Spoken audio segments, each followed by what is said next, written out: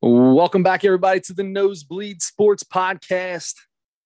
I am Chris Witt, and with me, as always, is Mr. Adam Schmidt. Adam, how are you today? So happy to be back after a 2 or 3 week break there. Yeah, long break. I apologize for that, but you don't have to apologize. You were on vacation. Well, you were. It was a business and fun vacation. It was a baseball tournament, if that's considered business. That's business. And okay, business. So we had real business plus, a little vacation action at the same time. I've made a decision though. I like doing a little traveling. I like having the kids get out for one tournament a year. Maybe next year we don't do like a going to a beach or something. Maybe next year we do a couple like just short weekends. Sure. In like Indy or Louisville or something like that. Mm-hmm. However, 1,000% sure that they will not be the week before tryouts. That'll never happen. We will always come back and have one more week of baseball at least, because things do get a little awkward. So let me ask you, these baseball tryouts, I've asked you a couple times and you've explained it to me, and I'm not smart enough to comprehend.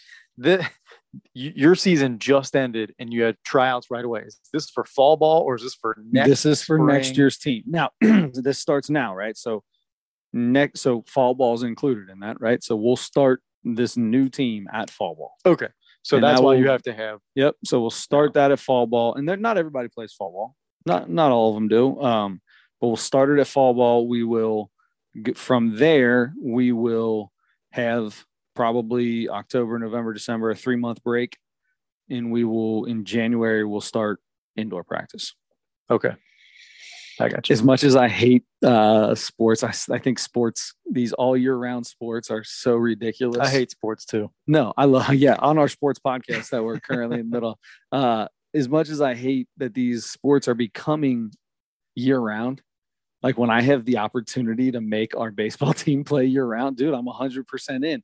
But that's the love, right? That's the difference between each individual staff. The difference is when we are in the middle of a different season, I make sure everybody knows it's basketball season.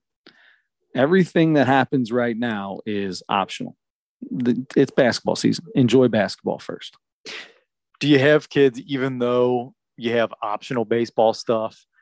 Do you have kids that like baseball more, so they'll skip basketball stuff to do the optional baseball stuff? I'm not a fan of that. So I if they've got a basketball game or practice and it's basketball season, then no, I expect you are expected to be at basketball, not at baseball. Okay. I have some kids 100% that would, if I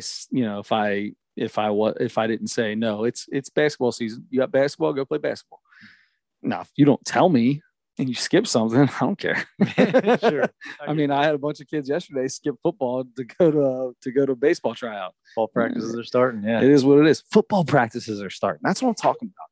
But I'm sure they say the same things about baseball and what I do. I'm sure it's the same way. Same for me. Mm-hmm. We have kids that play year-round soccer. Dude, soccer's a lot of stuff. Soccer's the worst though, because soccer on these, what do they call them? Prime clubs or premier clubs on these things, they like if you make those teams, it is soccer season all year round. They expect you to be playing something. Like if it's baseball season and you have a baseball game or a soccer tournament, you are expected to be at soccer, not at baseball.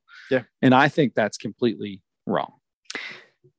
I agree. And I think where I coach, you're expected. I think everybody knows you're expected during basketball season. You're supposed to be at basketball and so on. During volleyball season, you're supposed to be miss basketball off-season stuff for volleyball.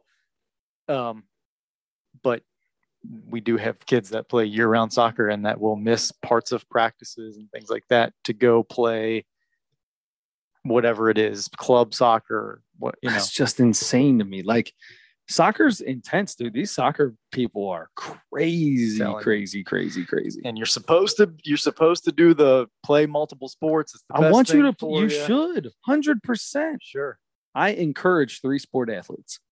You should play a sport. You should go what do they have? They've got winter, right? They've got the winter, which is basketball. They've got fall, which is soccer / football season. They've got spring, which is baseball / lacrosse season. And then there's summer where it's supposed to be the kids' summer, right? Mm-hmm. So that you should play 3 sports. I feel like that's 100%. You should go out and play 3 sports. You should play as many sports as you want to. I'm not have to play. No, 100%. My son won't play 3 sports this year. He doesn't want to play football or soccer. I'm not going to force him to play football or soccer if he doesn't want to. I mean, he's going to be doing something. Dad's like, yes, 100%. Mom might have had a little. Yeah, I mean, she loves soccer. She played soccer in high school, so she kind of likes. So there's that. But mine is like hers is more of we get a little break. Sure. Get a little break. All of the girls love soccer and the girls will be playing soccer. So okay. We'll have to drag Parker to the soccer games because his poor sisters get drug all around the city, east, west, north, south. It don't matter where for all of his stuff. The other thing, I was going to say I thought you were going to say for soccer. No, for baseball, dude. We play baseball all over the place. Yeah. I feel like that's soccer though. I feel like soccer's everywhere. I don't know if in your experience. Especially it seems like these big soccer complexes are all like Batavia, like almost an hour away from us, 45 minutes. Yeah. 35, 45 minutes away, no matter where you go. I feel bad for them. Yeah. Play multiple sports. Also, don't miss basketball workouts even in the off season. Look, see, that's the individual coaching is right. Like, hey, I'm not going to say nothing if you're going to miss basketball. So the Parker's basketball coach, his kids are on my baseball team. So we'll have an indoor practice on a Sunday and we might have 2 basketball games on a Sunday. And I'm like, look, bro, I got to be there. So Parker's, when this game's over, we're busting butt and we're going to baseball practice. And couple times I probably should have canceled practice because those kids were in no shape to be playing 2 basketball games and then an hour and a half of baseball afterwards. Yeah, that's tough. But when I get into that cage in the wintertime, when you get into that cage and it just feels different. The off-season workouts are maybe my favorite part 100% of coaching. I couldn't agree more. Yeah. It's more individualized. Mm-hmm. That's where I think the strongest part of coaching for me personally, I think I do better with individual instruction. And that's the only time you get to do it during the season. You have no time in basketball, at least you have no time for individual instruction. Mm-hmm. It's all team practice. I mean, unless there's somebody staying afterwards or calling you up and wanting to come in early to work on something specific, but and I love that. And we had some girls as a matter of fact, some of the girls that miss parts of practices or full practices for soccer would get there with a half hour left in the practice and then stay another half hour after to get some extra shooting and stuff like that. And I definitely always appreciate it. That's kids that want to work, man. You can't beat that. Yeah. You can't beat that. Yeah. I find myself, I don't leave, like if practice is from 6 to 8, you might as well forget. I'm not. There's You're no there chance. 6 to 10. I'll be there. You're there 5 to 10. Minimum 5:30 to 9. Minimum. Yeah. It's just how. Today I didn't get out of there till 8:45, and it was just tryouts, and that brings me to my next question. We're going to turn this into we got some baseball and we've got some All-Star game. We've got some stuff to talk about on the podcast that are worldwide, sports wide. Topics. However, go ahead. I'm sorry. To interrupt you. Before we change directions. Oh, we're not changing directions, but that's okay. Okay, I'm sorry. No, we're sticking with the coaching. I'm sticking with coaching because I want to hear how the trip went, how your team did, how the rest of the vacation was. I'll tell you what. While we do that, let's crack open the newest Reese's. I mean, we've been gone way too long without opening up our newest Reese's. We've done the outrageous. Have we done the nut? We haven't done the nut. We haven't done the nut rages. As a matter of fact, I made the full list today. Oh, you did? Nice. We did the snack cake. We did the outrageous. We did the sticks. We did the big cup with potato chips. We did the fast break. We did the classic peanut butter cup. We did the big cup with pretzel. We did the peanut butter lovers cup. Oh, the peanut butter lovers cup. That was not as good as I thought it was going to be. I still liked it. I think I kind of agree with you. It was good, but not what I thought. I was really expecting big things from the extra peanut butter. Don't try to look through the Kroger bag. I'm not. Eyes are closed. Eyes are closed. Eyes are closed. I'm just kidding. This week, Chris, Reese's has teamed up with Jason Williams. What? The white chocolate. White chocolate, baby. Let's go. Oh, man, I just sounded like all my little kids. You can tell I've been around a bunch of little kids. Let's go. I think I really, really, really hate that. But I, but, I kind of get it, too, at the same time. Like, it's just like when your adrenaline's going or whatever, it's you do something. It's just the pump up noise, man. Man, I totally. Initially, the first thing to see a bright white thing when you open a Reese's package is so strange. Especially against the black, the cellophane. It's not cellophane, but whatever this paper is. Yeah.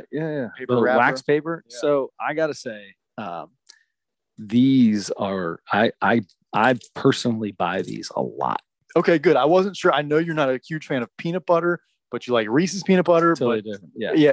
But I wasn't sure about. Some people hate white chocolate. I don't understand that. It tastes exactly the same to me. Oh, it doesn't taste the same to me, but I don't. But it's delicious still. I mean, whatever I gave a regular Reese's, the classic, 0.1 below. That's it. Oh. You had to have given it. Did you give that a 10? It was probably like a 9.8 or something. Because I gave the outrageous bar 10, and there's nothing that gets better. The outrageous bar is the greatest invention Reese's ever had. The outrageous bar, yeah. With your favorite, with the Reese's Pieces inside of the candy bar, my all-time. That is. Oh, did that have Reese's Pieces in it? Mm-hmm. Okay, that's the outrageous. Okay, yeah. The nutrageous has the nuts in it. Right. Outrageous has peanut. Anyway, so that's mine. I'm going with a 9.7. 9.7. And while you think about it, and we make awkward eating noises, get the white chocolate classic cup Reese's because it's phenomenal. So the tournament was good. I made a coaching error that ruined the entire baseball side of the trip. I made a coaching error. Sparky Anderson made coaching errors, buddy. Red Auerbach, John Wooden, 100%. Greg Popovich, Phil Jackson. But this ruined the last 4 games we played. Okay. What was it? Let me guess. You pitched somebody that you were going to need later in games that you weren't. There's no pitch count. There's no pitch count. I can pitch kids as long as I want. I never would do that personally. I have my own limits that are the same as what the National Federation high school style, whatever all that stuff is. Oh, you new coaches in your pitch count. I'll tell you what, Nolan Ryan threw 297 pitches. I'm just kidding. You're right. And people work out and get stronger and do things differently, which is why you have more injuries. You coach 9-year-olds. Very good for. And they're 9 years old. And I know way too many kids that couldn't throw a ball in high school because they pitched every day. So, there you go. By the way, I wrote 9.6. I'm going to match your 9.7. I mean, these bumming it up. There can't be much better than it. It doesn't get much better than no. It's almost a 10. Mm-hmm. I'll never give anything a 10, but 9.7s for both of us on that. So we're in Maryland, and you have 3 pool games. We're in Ocean City, Maryland. You have 3 pool games. And then you have you're guaranteed 2 bracket games, right? So pool games, 9-ball, 8-ball. And, yeah. Okay. So games to find out where you're going to be seated in the tournament. Well, there were 7 teams in the tournament. One team got randomly selected to have a 4th game. It will be an exhibition game for you, but it'll count for the other team. Oh, it's kind of weird, right? Okay. At because first, of an odd number of teams, I guess. So yeah. So at first, I was like, no, I don't. That's not fair to everybody else. Because if I go and throw a bunch of kids that don't usually throw for me, and because I got to throw extra innings now, I have to throw more kids than I normally do. That's not. I mean, I'm running out of arms. You're killing me. Plus, I'm basically giving up a game, and another team is going to get a win without having to really try. So I was a little irritated, and then some people were like, but at the same time, the reason we chose to go to Ocean City is because you're guaranteed 5 games. Guaranteed 5 games. 3 pool games and 2 bracket games guaranteed. Most you could play is 7. So I looked at all the teams we were playing. I pulled up there. I don't know if you guys ever, if you use Game Changer or heard of Game Changer for anything, but you can pull up all these things and see who they played. And one of them played another team 3 times that's in the same tournament, and they beat them 2 out of 3 times. I was like, well, that team looks like I know they're at least decent enough to win some games. I'll make that my exhibition game. We'll go out there, throw some kids that never really threw before, or that maybe have one kid never threw at all. One kid only threw a couple innings. Just kind of let's get a chance for some kids to go out there. So it was the third of 4 games. We played 2 games on Wednesday, and then we played 2 games on Thursday. So the first game on Thursday is the one I chose for the exhibition. We go out there. The first pitcher gets beat up I don't know. I think he might have got 1 out. Maybe he did. Threw to about 6 or 7 kids. And it was a struggle. And he came off crying and upset. Threw one of my normal pitchers in there, gets out of the inning. Second inning, I throw another kid that hasn't pitched much. He gets an out and actually throws some strikes, and it was surprising how well he did. He also gave up quite a few runs and walked some guys too. Went to pull him out after an out, and he was visibly upset and throwing things, and it becomes bad. Throw a kid in there, gets out of it. I throw one more kid, and that's a halfway decent inning. We get beaten 3 innings. This totally dismantled my team because I had to play another game that meant something after that. And I let them all know this game means nothing. It's okay. Well, this is an opportunity for you to get to pitch in a World Series, right? Because it was called the Youth World Series. Like, you get to pitch in a World Series, dude. It doesn't matter if you do good or bad. It doesn't matter. Oh, I totally underestimated the mindset of a 9-year-old. So we proceeded to lose the next game to a team we should have beat. And we still got into the upper bracket. There's only 4 teams in the upper bracket. We lost the first game to a very good team that ended up winning it all. And the second game, we played a game that, it was the third place game to see who comes in third place. And we got down a bunch early. We came back and tied it and lost in the last inning. And we definitely struggled because of my coaching decision to use the third game as the exhibition. From now on, if I ever get that situation again, 100% last pool play game is my exhibition game. I don't care about it. Let's just get it over with. Kids probably don't want, they're done by then anyway. Let's get out of here. Go do something. But you still have still got 2 bracket games no matter what. And I'm not throwing a bunch of my good pitchers a bunch of innings in that game to try to win it. That doesn't matter. No. I think it's unfair that they made us do that. They should have found a way to make it happen. Yeah, that's interesting. It's hard. Yeah. 9 years old, failure is tragic. It really is. It's the hardest thing to coach out of these kids. 100%. That is the hardest thing to coach out of these kids. Yeah, man, that's tough. Yeah. You're forced to throw kids that you don't normally throw because I got to eat up innings somewhere. Right. Yeah, man, that's tough. That's tough. I would like to know for sure if that's the reason, if it's just an odd number of teams, if that's why. The way they made it sound like it was because they had 7 teams, one team was going to have to play an extra game in order for everybody to play 3 pool games and not play each other. Okay. Which does not make sense to me. Yeah. I feel like I could work that out. I feel like I could figure out a way to work that out, but apparently it's not doable. So anyway, yeah, other than that, outside of the fact that tryouts were the next week, and that's always an awkward time for me because I love all these kids and I want to put the best team out there, but I also want to develop the kids that I have, right? Like, you pick these kids for a reason. You want to develop them. So, you've got a core and you want to build the team, but you also don't want to lose some of that. Mm-hmm. So, you've got kids at the bottom that you're like, I feel like they're close and I'm getting to them and they're getting better. I see them getting better, but they're just not there. And then something comes to tryouts and you're like, whoa, bro, if I could pick this up, man, that's a horse right there, man. He could become one of my top 3 players. Mm-hmm. and replace that on the bottom side. And it's very difficult. It's going to be a very difficult. So that was my question for you. This is the most difficult week of my year because you tryouts and making cuts and calling people that I like, families that are awesome, to even families that weren't on my team, just kids I know. That's a difficult call for me. Let me ask you this, because when I walked in your house today to come here to do this, you were making a call to let a kid know that he made the team. Absolutely. Yeah. That was a joyous call for you. It was so great, a joyous call for them. I heard the kid, yeah, or whatever he did, Yep. Very cool. Probably one of your favorite parts. It is about it. I love that part. The problem is it's overshadowed because I have to do that first to make sure these kids take the offer for the team before I start calling the kids to get cut.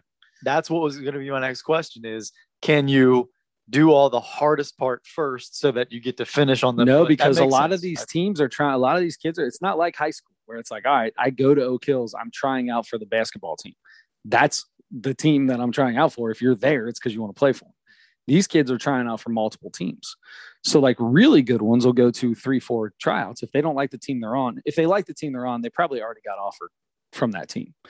But if they're thinking about making a move, then they might go to 3 or 4 different tryouts and try to find somewhere else that they might fit in. Right. So you got to deal with that. I had a kid who's his dad straight up told me, he's like, listen, he's already got an offer from somebody else, but he'd like to play for you guys. I've seen you coach before. I enjoy, I think you'd fit in, blah, blah, blah. And the kid was good. But 2 things. That means I have to get rid of somebody that I've been working really hard with and who's maybe just a hair worse than him. Not really, but I mean, still good, but maybe that kid becomes in the middle of my pack still. Okay. I would rather keep somebody. If you're pretty close to even, I'm going to keep what I've already had. Okay. Right? Am I wrong about that? How do you feel about that? Yeah, I'm sure it depends on the kid and their families and attitudes and a lot of stuff going to that. Yeah. So anyway, he got an offer and I called him right away today because he needed to tell the other team if he was going to take the offer or not. So I immediately told him, hey, I want to let you know Travis just got over. I'm not going to go with him. I'm happy he's got somewhere else to go because he's a good kid and he's a good player. Mm-hmm. So they suck. And that was an easy one because I knew he already had a team, but there's a couple of them that it's going to be as tough as it gets, buddy. That is tough. That's one of my least favorite parts too, is having to now. I was going to say, how many cuts did you guys make for the freshman team this past year? It was really kind of zero. It was really kind of zero. A couple things worked out for me. And I got really lucky because there was a girl that was definitely good enough to make the team, and she did make the team. And she quit, practices started and she couldn't get there on time. She couldn't let me know when she wasn't going to get there on time. She had trouble, she wasn't going to be able to make, Saturdays or something because I couldn't, her parents didn't want to give her a ride. She didn't have any support to get there. That's tough. And that kind of stuff. That's tough. So she was having trouble right away. And I was like, hey, and I could tell she wasn't all the way invested. Mm-hmm. She seemed like a kid that that was, sometimes it was important to her, but for the most part, she was kind of like, I'm kind of living life by the seat of my pants. So it's just whatever happens. So I'm not going to work my butt off to make sure I'm doing all the right stuff all the time. So I talked to her before, as a matter of fact, our picture day early in the year, before we played any games or anything, picture day, a couple weeks into practice, that day, took our picture. The day before, I think she missed practice or something, had no idea where she was. It was like the 3rd or 4th time it happened. Got her pictures taken. Everybody gets their hair and makeup all nice and pretty. I mean, I do. They do whatever they want. But then so we get our hair and makeup done and then get the things done. And then we go have practice right after that. So bring your clothes. You gotta bring extra clothes. Don't wear your uniform. Specifically, Don't wear your uniform to practice. Wear your uniform for pictures. Get a change of clothes and to practice. She didn't bring extra clothes. She's going to wear, as a matter of fact, she wore right after we gave out the uniforms, she wore the shorts like the next 3 days or something like that. And I'm like, specifically said, don't wear those uniforms. So anyway, after pictures, we go in right before practice starts. I pull her aside. I'm like, you don't seem like you're really into this. Are you into it? Are you locked in? Are you invested? Can you get here on time? Can you get here for practices? Are you going to be able to make it every day? Are you going to have rides? I think she was coming from kind of far away too. I don't know the whole situation, but so, and I found out some stuff about, the family part was pretty tough on her. Very unfortunate, but she wasn't going to be able to do the things she needed to do to be part of the high school basketball team. I said, right. What do you think? Are you going to be able to make this work? I don't think I'm going to be able to do it. So she took off. That was the last time we saw her. And wow. So we got she's on team picture. She's on the team picture, and she quit 15 minutes after it was taken. Poor girl. Another girl probably wasn't good enough to make the team, but we had 13 or something like that. So I guess sort of in order to do myself a favor, like, okay, I didn't want to keep that many, but we were going to have to share a lot of kids with JV and varsity. Yep. So, okay, I guess it makes sense to keep all those kids, for goodness sake. So anyway, so you don't have to cut anybody. A couple girls probably should have been cut. The one girl hurt her foot right before the season started or whatever, and she was not. And so she was like, what do you think about being a manager instead? Yes. Adam. If anybody knows about being the team manager, it's Adam. I talked to her about it. I was like, I was a manager in high school, and it's really great. And you're part of the team still. And you're in the team picture. She was all about that. She had a uniform on for the team picture. And we decided after that. But anyway, because we were getting she was supposedly going to the doctor and physical therapy, but we weren't getting any proof of that or any information about that. Or it was always kind of like, oh, well, I'm close, but I got to take another couple weeks. Yeah. It was kind of a thing there that we weren't sure about. So anyway, those two dropped off. I still had 11 or something like that. So yes, in my first year as a head coach, I did not have to cut. I was part of cuts as an assistant before that, but yeah, as a head coach. But you could just sit back and just let the head coach do all the cuts at that point in time. Yeah, I was in there. I was in there with them. You guys are face to face with the kid. That's something that would be very difficult for me. Yeah. When I cut somebody, I call the parent. Yeah. When someone makes the team, I ask for the kid. Oh, I got you. That's nice. Yeah. So the parent answers, and I go, yes, is Jonathan Jehoshaphat available, please? And they're like, oh, let me go get him. And then they go get him. And hey, man, this is Coach Chris. Just wanted to let you know, man, that if you want to play for me, man, I'd like to offer you a spot on my team. Don't have to answer right now, but if you vote and they're, yeah, okay. Normally that's how it goes. Have you ever had a kid say, let me think about it. Let me sleep on it. No. Okay. I didn't think so. Although there are kids, I mean, like that kid that tried out for me. I mean, he had to tell that other coach, hey man, I went off for a couple different teams. Like, I'll let you know. Okay. So that's tough. And there are some coaches that will straight up say, hey, I'm gonna offer you a spot on the team. Do you want to play? And if they say, well, we've got a couple other tryouts we're going to, I know coaches, I'll go, all right, well, I'm just going to let you know we're going to rescind our offer. Good luck with the rest of your tryouts. Oh, and take it away. Like, I'm not your backup plan. Sure. So, and I get that, I get it. I can't be that cutthroat, dude. I'm too. Yeah. I don't think I you know what? either. Somebody has said that to me. Last year, I had a kid tell me, last year I offered a kid a spot and, I didn't talk to the kid. So if it's somebody new, that's not part of my old team. Then I'll call the parent and let them know and let the parent know. And they said, well, we have another tryout that we're going to tomorrow. Can we let you know? And of course, well, they didn't tell anybody for another couple days after their tryout what was going on. So I'm in La La land over here. And I got another kid who was on my team that I called that dad. And I was like, look, man, I'm just going to let you know. This is what it is. I got an offer out there. If he accepts it, he's not going to make the team. If they don't accept it, then he's on the team.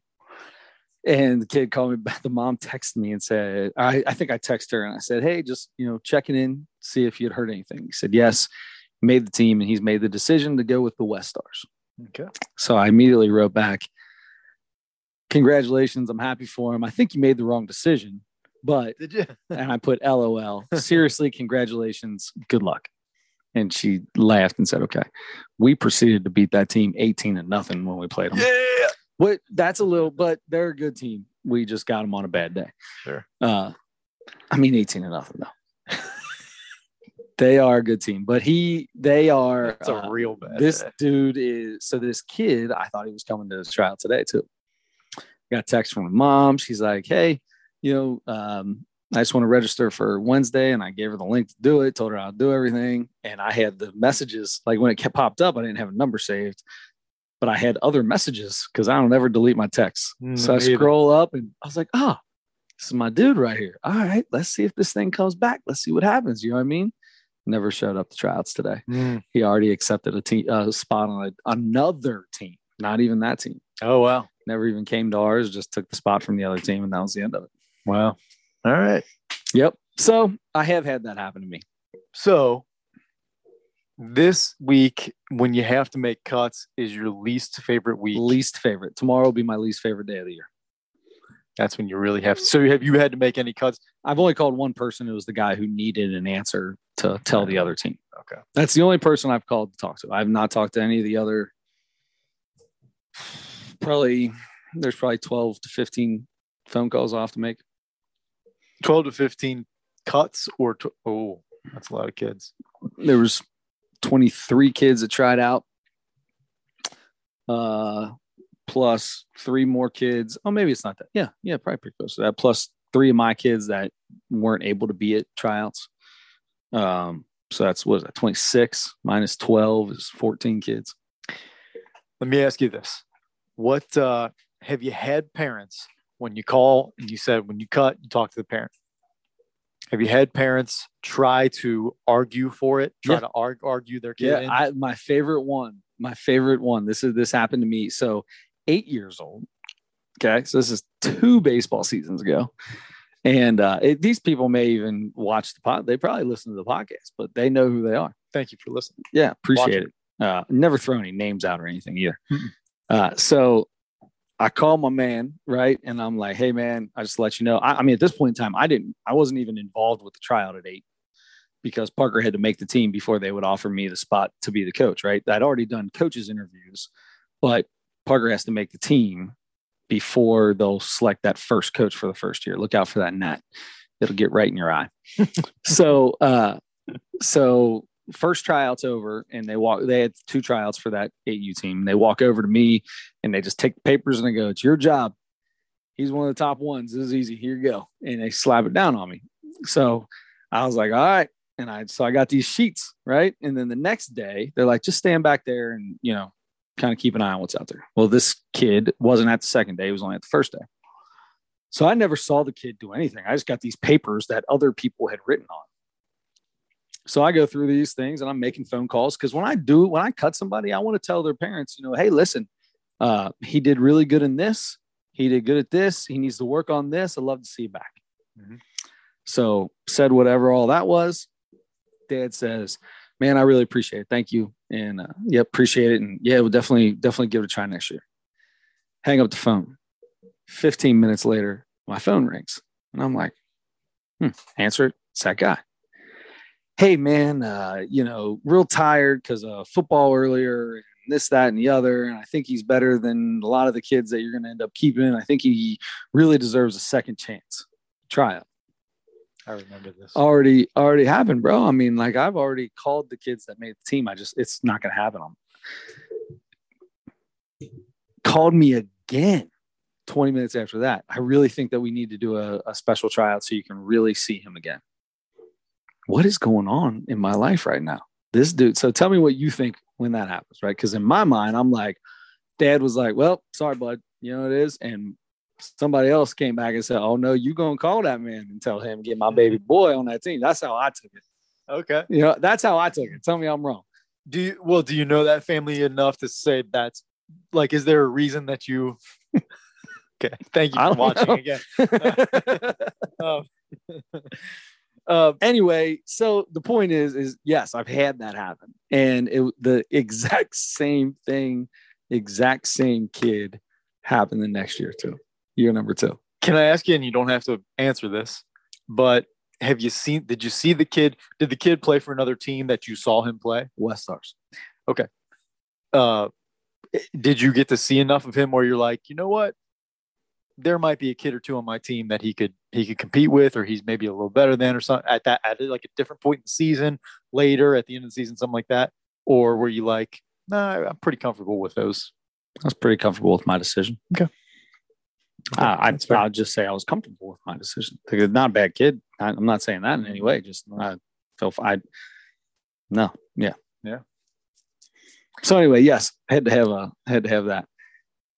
Yeah, that's a whole man. That's funny. That's tough. I mean, it's a lot of pressure. It is a lot of pressure on 9-year-olds, man. There's a lot of pressure put on these 9-year-olds. I asked a kid to be on the team today, and he played for a different team, and he came to our tryout, and the team he was playing for was in Lakota, and he's in this district over here, and it's super a lot of traveling, but he's known those families for years, and he's like, the kid was I offered him a spot right away. He's a stud. Kid's a great ball player. And I was like, you don't even have to come tomorrow. Just take your time, think about it, what you want to do.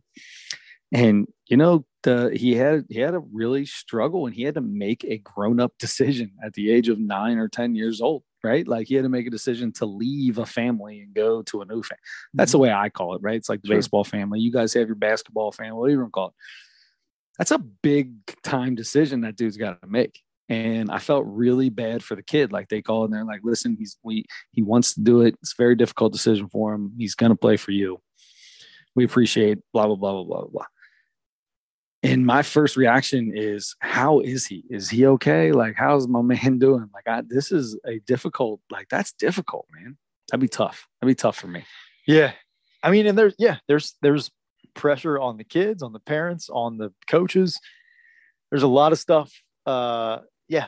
And it's with tryouts alone. And then once you get into the season, sure, the pressure of making the team is off, or dealing with being cut from a team is off at that point. But now you have every day, you have the pressure of trying to perform and trying to get into the lineup. And that's what we put you want a little pressure on them while they're playing. I know they're 9 and 10 years old, and all you people out there with, pushing kids too hard. I'm as easy going a homie as you could be. Like, these kids have a blast when they play ball for me. Yeah. I hope they do, and I think they do. Mm-hmm. I've been told they do. I've never had a kid want to leave my team ever. No kid has ever just left that and want to play for somebody different. Speaks volumes. So I'm not that crazy, yelling, screaming maniac, right? They're 9 and 10 years old. We develop, we figure it out, have fun. No, they're still kids, man. And you can't, I don't know where that balance point is, but trying to find that balance point is very difficult. Sure. Yeah. I was going to talk about something different when I started that, but I fell off into a wormhole. No, that's okay. That's all right. Look, you mentioned it when we were talking the other day. We could turn this into a coaching podcast. 100%. There's another reason why we want to talk about this. Well, first off, what is your least favorite day or two or week of the year? Are we talking basketball? Anything. This is my least favorite in all realms of the world. This is my least favorite thing. You know what? I would say probably sometime in July or August, because I hate the heat. Just any random hot days. I don't like the summer. I'm not a summer guy. Everybody's a summer guy. I'm not a summer guy. Adam wants it to be cold outside, be in the gym. I don't want it to be cold. I like spring and fall. Yeah.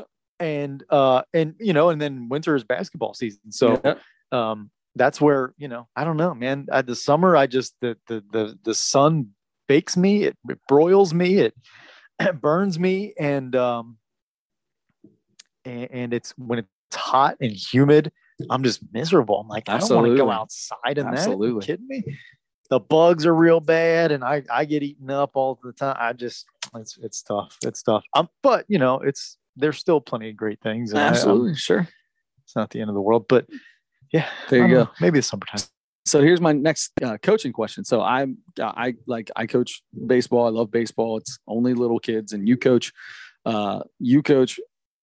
What are they? Kids. They're teenagers. You coach teenagers in basketball, but you also coach grown adults, grown men that have graduated from college that are D1 athletes. And you are a head coach in, what is it, the Smith League? It's the Smith League. Yeah. And I mean, you've got Xavier graduates on your team, former star players on the team in there. You're playing against current D1 players. You're coaching in a very, very competitive, maybe not a competitive. Yeah. I don't know how the actual league is, how the play is, but with very, very high talent players in the league. Yeah. They're so talented, and it's a summer league with no real, nothing really on the line. So it is a style of basketball that I'm not a fan of, but it's the style of basketball that you're going to see in most leagues like that. And it's a lot of one-on-one. I'm going real hard to the basket, and I'm doing, I'm going hard. I'm doing a slow down, big Euro step or a big jump through, swing through sort of deal. I'm doing a super fancy layup to try to get the ball, and then if you miss it, you're going to complain about getting fouled. If you get the foul called on you, you're going to be like, how could you ever call a foul on me? There's no chance I could ever touch a person. And, it's just not a super great. And so that's the thing. And you're right. I was asked to do this, and I was, listen, you're a really good basketball coach, right? And people know that you have a very good basketball mind. So they asked you to do this. I don't know if that was the case, because this guy, that my friend that plays on the team, who kind of organized this team, knows everybody in this area basketball wise. And he knows so many people that would be way more qualified than I am to coach people at this level. But for whatever reason, he texted me one day and he's like, hey, I'm going to put your name down for our coach for this league. And I thought he meant, I know I've told you this before, I thought he meant just using my name, just to put a name down just for a coach or whatever. Yeah. I'm like, okay, a billion people, I don't know why you're using my name, but totally fine. I don't care. And then a few weeks before the season starts, he's like, hey, here's the schedule. We play on Saturdays. It's always Saturday or Sunday. And I'm like, oh, you want me to show up? Really? Like, I need to be there. He's like, yeah, everybody's supposed to have a coach on the bench.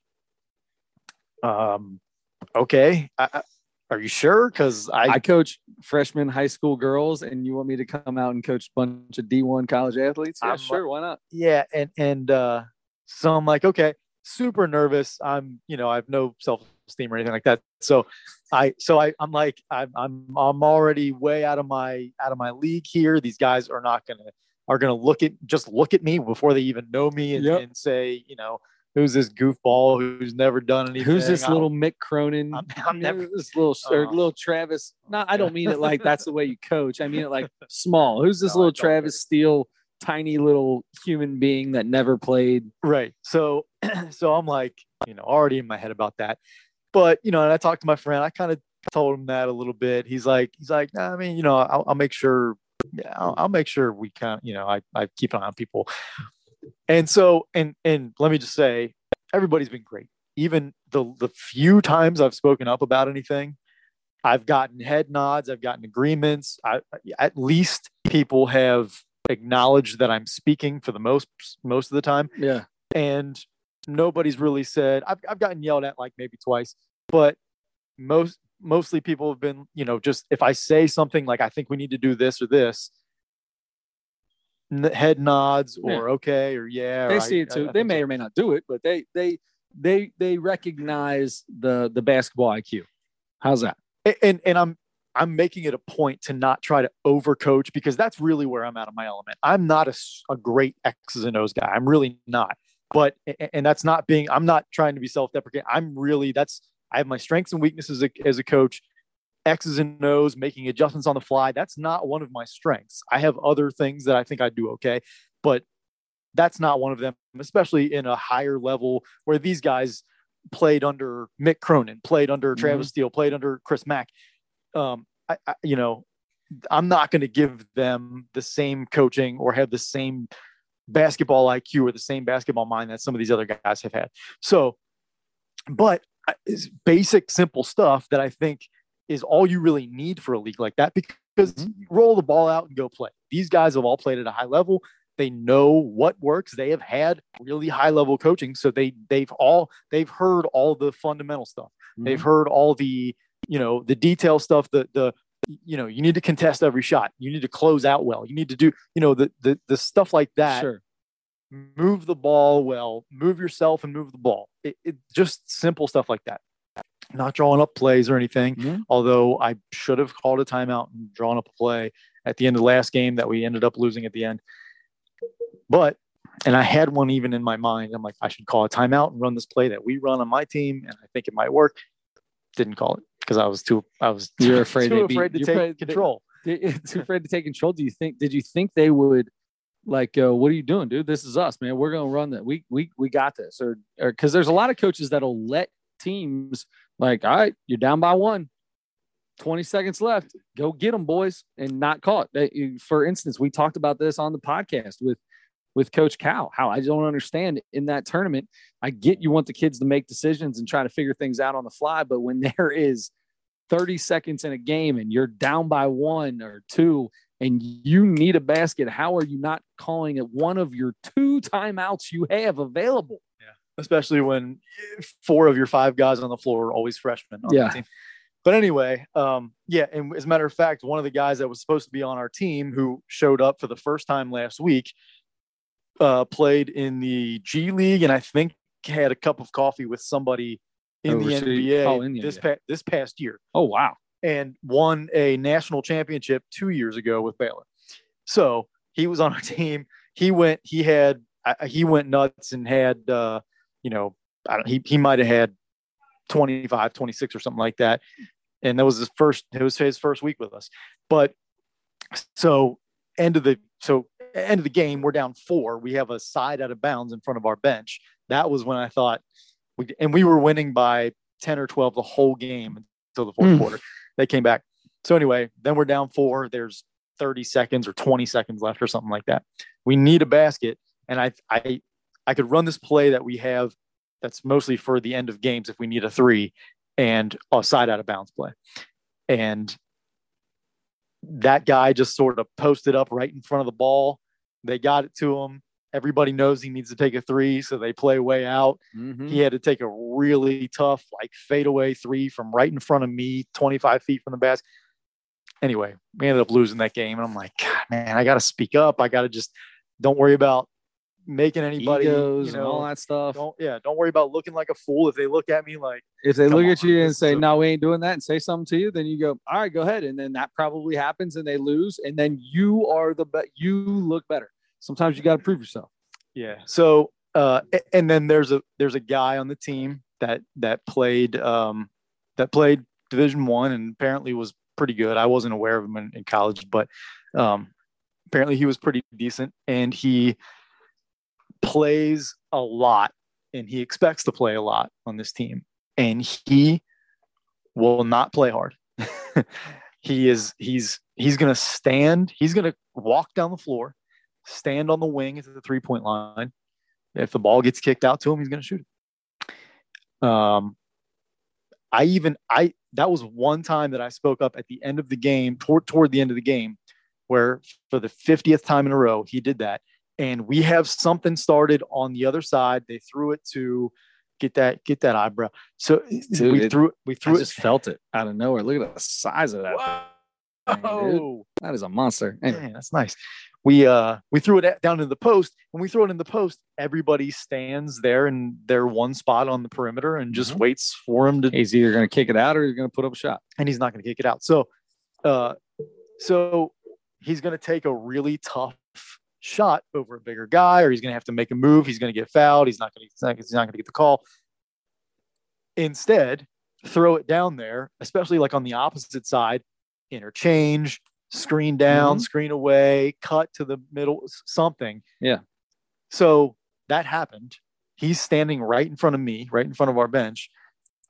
Ball gets knocked out of bounds or something. It's still our ball. I stand up and walk a couple feet out on the court. I said, man, when we throw it down on the opposite side, when we throw it down there, do some screen down or interchange or something. We got to get some movement. We're all standing in one spot. And he's the worst one about that. Everybody does it, but he is the worst about it. Sure. And he's been doing it all year. When I say all year, we have 5 games. That was 5 games. That was our 5th game. There's the All-Star break this weekend, and then we have the playoffs starting. Were you asked to coach in the All-Star break? Of course not. So I don't even know how they're doing it, how they're deciding. I don't think we're going to have anybody on our team that's in the All-Star game, which is fine. But so anyway, so I've spoken up a few times, and as a matter of fact, at halftime of that game was one of the few times I've said anything to him, because he kind of doesn't acknowledge my existence very much. Everybody else is pretty cool, but he'll catch the ball in the 3-point line and turn, and he's a big, strong guy. He'll turn and back somebody down from the 3-point line all the way to the basket. He turns it over a lot of the time, or he'll take a really tough shot and complain about and miss it and complain about not getting a foul call.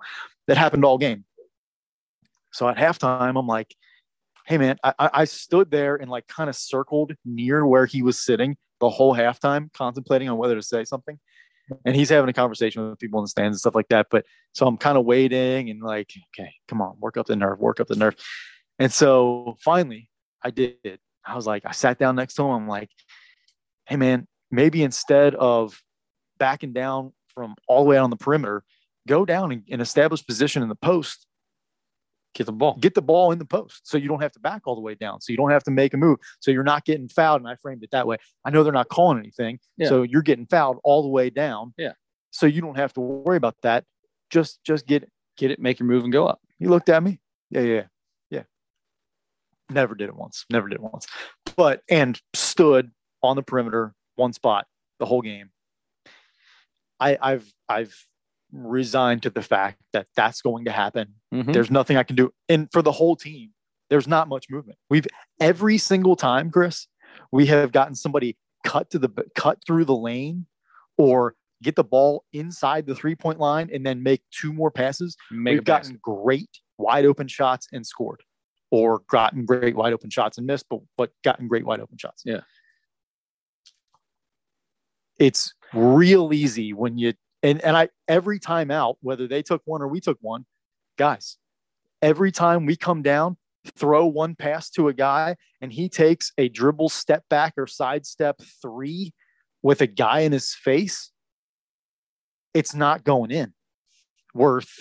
2 games ago, this old man walks up to me at halftime and he goes, you guys are 3 for 17 from the 3-point line. Like, what do you want me to do about it? Pretty good fan there if you're keeping track of that, but thank you. I said, I agree. We shouldn't be doing that. And I've said that. So there's not a whole lot of execution for any time I've spoken up, but I've spoken up in a little bit here and there in timeouts in between quarters and stuff. But for the most part, I think the right thing to do in that league is to not try to overcoach, we're not setting up plays. It's summer league. Those guys are out there just getting shots up and just running up and down, staying in shape. But early on, the substitution thing started already. I'm like, so it's 4 10-minute quarters. And I'm like, okay, we had 8 guys for most of the games. Like, let's do I had one left. Nope, those are yours. Okay. Nope. So I go 5 minutes. We'll just sub. Who's ever on the bench, we'll decide who stays in the game. And then we'll just, the next time those guys will come out. Next 3.